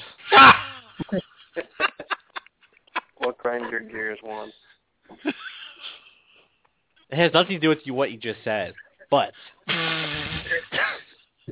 I hate when promotions have some BS name presents the fight. So, like, for example, Pinnacle Fighting Championships presents Pittsburgh Challenge Series. Or NAAFS presents Combat Caged 37. Just stick with one name. It makes everything easier for the fans to follow. They don't get confused. And if you're trying to create that brand awareness, it's just so much easier. You don't see Zuffa presents UFC 79. You see just UFC 79. That's what really grinds my gears. They used to do it. They used to, but then they got smart. It was like, hey, this is dumb. Nobody needs to know what we this don't is. do it. You can't yell at us. We don't do it, so. No, actually, I thought it was going to be Bluegrass MMA presents IT Fight Series 26. We don't like you that much. Hold on, I'm calling Scott right now. We're going to talk. We're going to hash out this ticket ordeal. I'm going to get Dana. He's in Mexico right now. He's in Mexico right now, so you can't call him. I'm gonna. Fuck. So is he going to be there Saturday night? Yeah, he flies from Mexico to Cincinnati. I'll be there with the sign that says Sheely at the airport. Sheely, I want to have your baby. Sheely, what about them 20 tickets we was going to give away on Bluegrass MMA? Oh, shit. We're just about out of time. This 3 hours has flown by. Oh, wait, I got to ask you a question real quick. So I forgot to ask him earlier. So I heard a rumor about UBC having another show, August 2nd. Yeah, I heard that rumor, too. I have no idea, quite honestly. That was a show, that's the, honestly, that show's been in the works. That was, a show that they were scheduled during the state fair. That's, kind of been planned for a little while now, and at least I've been, kind of in a little bit of conversation with Rick Piles, the promoter, that he said he wants to do one more show and kind of go out with a bang. But I haven't heard much other than that. I've heard a little bit from Tyler Wooten, who's the matchmaker. But yeah, as far as one last show at the fair, going out with some funnel cakes and elephant ears. Funnel cakes? I love me a good fair show. Hell yeah. MMA, tractor pulls. Yeah, I love doing fights at the fair. It's easy. I think I'm going to have a fair in my backyard. All right. I get to write down the plastic slide. Yay! Oh, yeah, that's right. You came to our fair show, Juan. I did. It was fun. And you rode down the plastic slide there? No, I didn't. Rick Toms would not go with me over to the fair. I didn't want to go alone, so I did not get to go to the fair. Is Rick Toms going to do your Columbus show, yes or no? No. Gosh, damn it. We're cutting all ties. Yes, is unacceptable. Who's going to do it? Who's going to be your ring announcer? I can't tell you that. It's a secret. Oh, well, it's just, everybody's dying to know. We're probably the only people who are going to ask. Sean McClure. Oh, Lord, Sean McClure's going to do it. I can't remember his name. That's why I can't tell you. Listen, let's just hire me. Oh, God. We don't want to cancel the show now. No. I'm just saying. I'm pretty good. We do got Sloper as the host. He's not doing ring announcing, but he's hosting the show. What's a host? What's a host? Who needs a host? It'd be like talking in between rounds. Yeah, talking in between rounds, doing the fight interviews. He's fun though. Loper is entertaining. Yeah, he's very entertaining. He loves MMA too.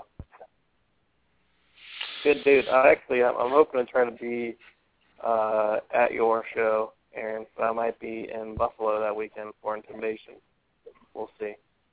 Gary's gonna have a wedding now. June 14th, I'll be at Hard Rock MMA, Expo 5, Louisville. We don't want your kind of here anyway.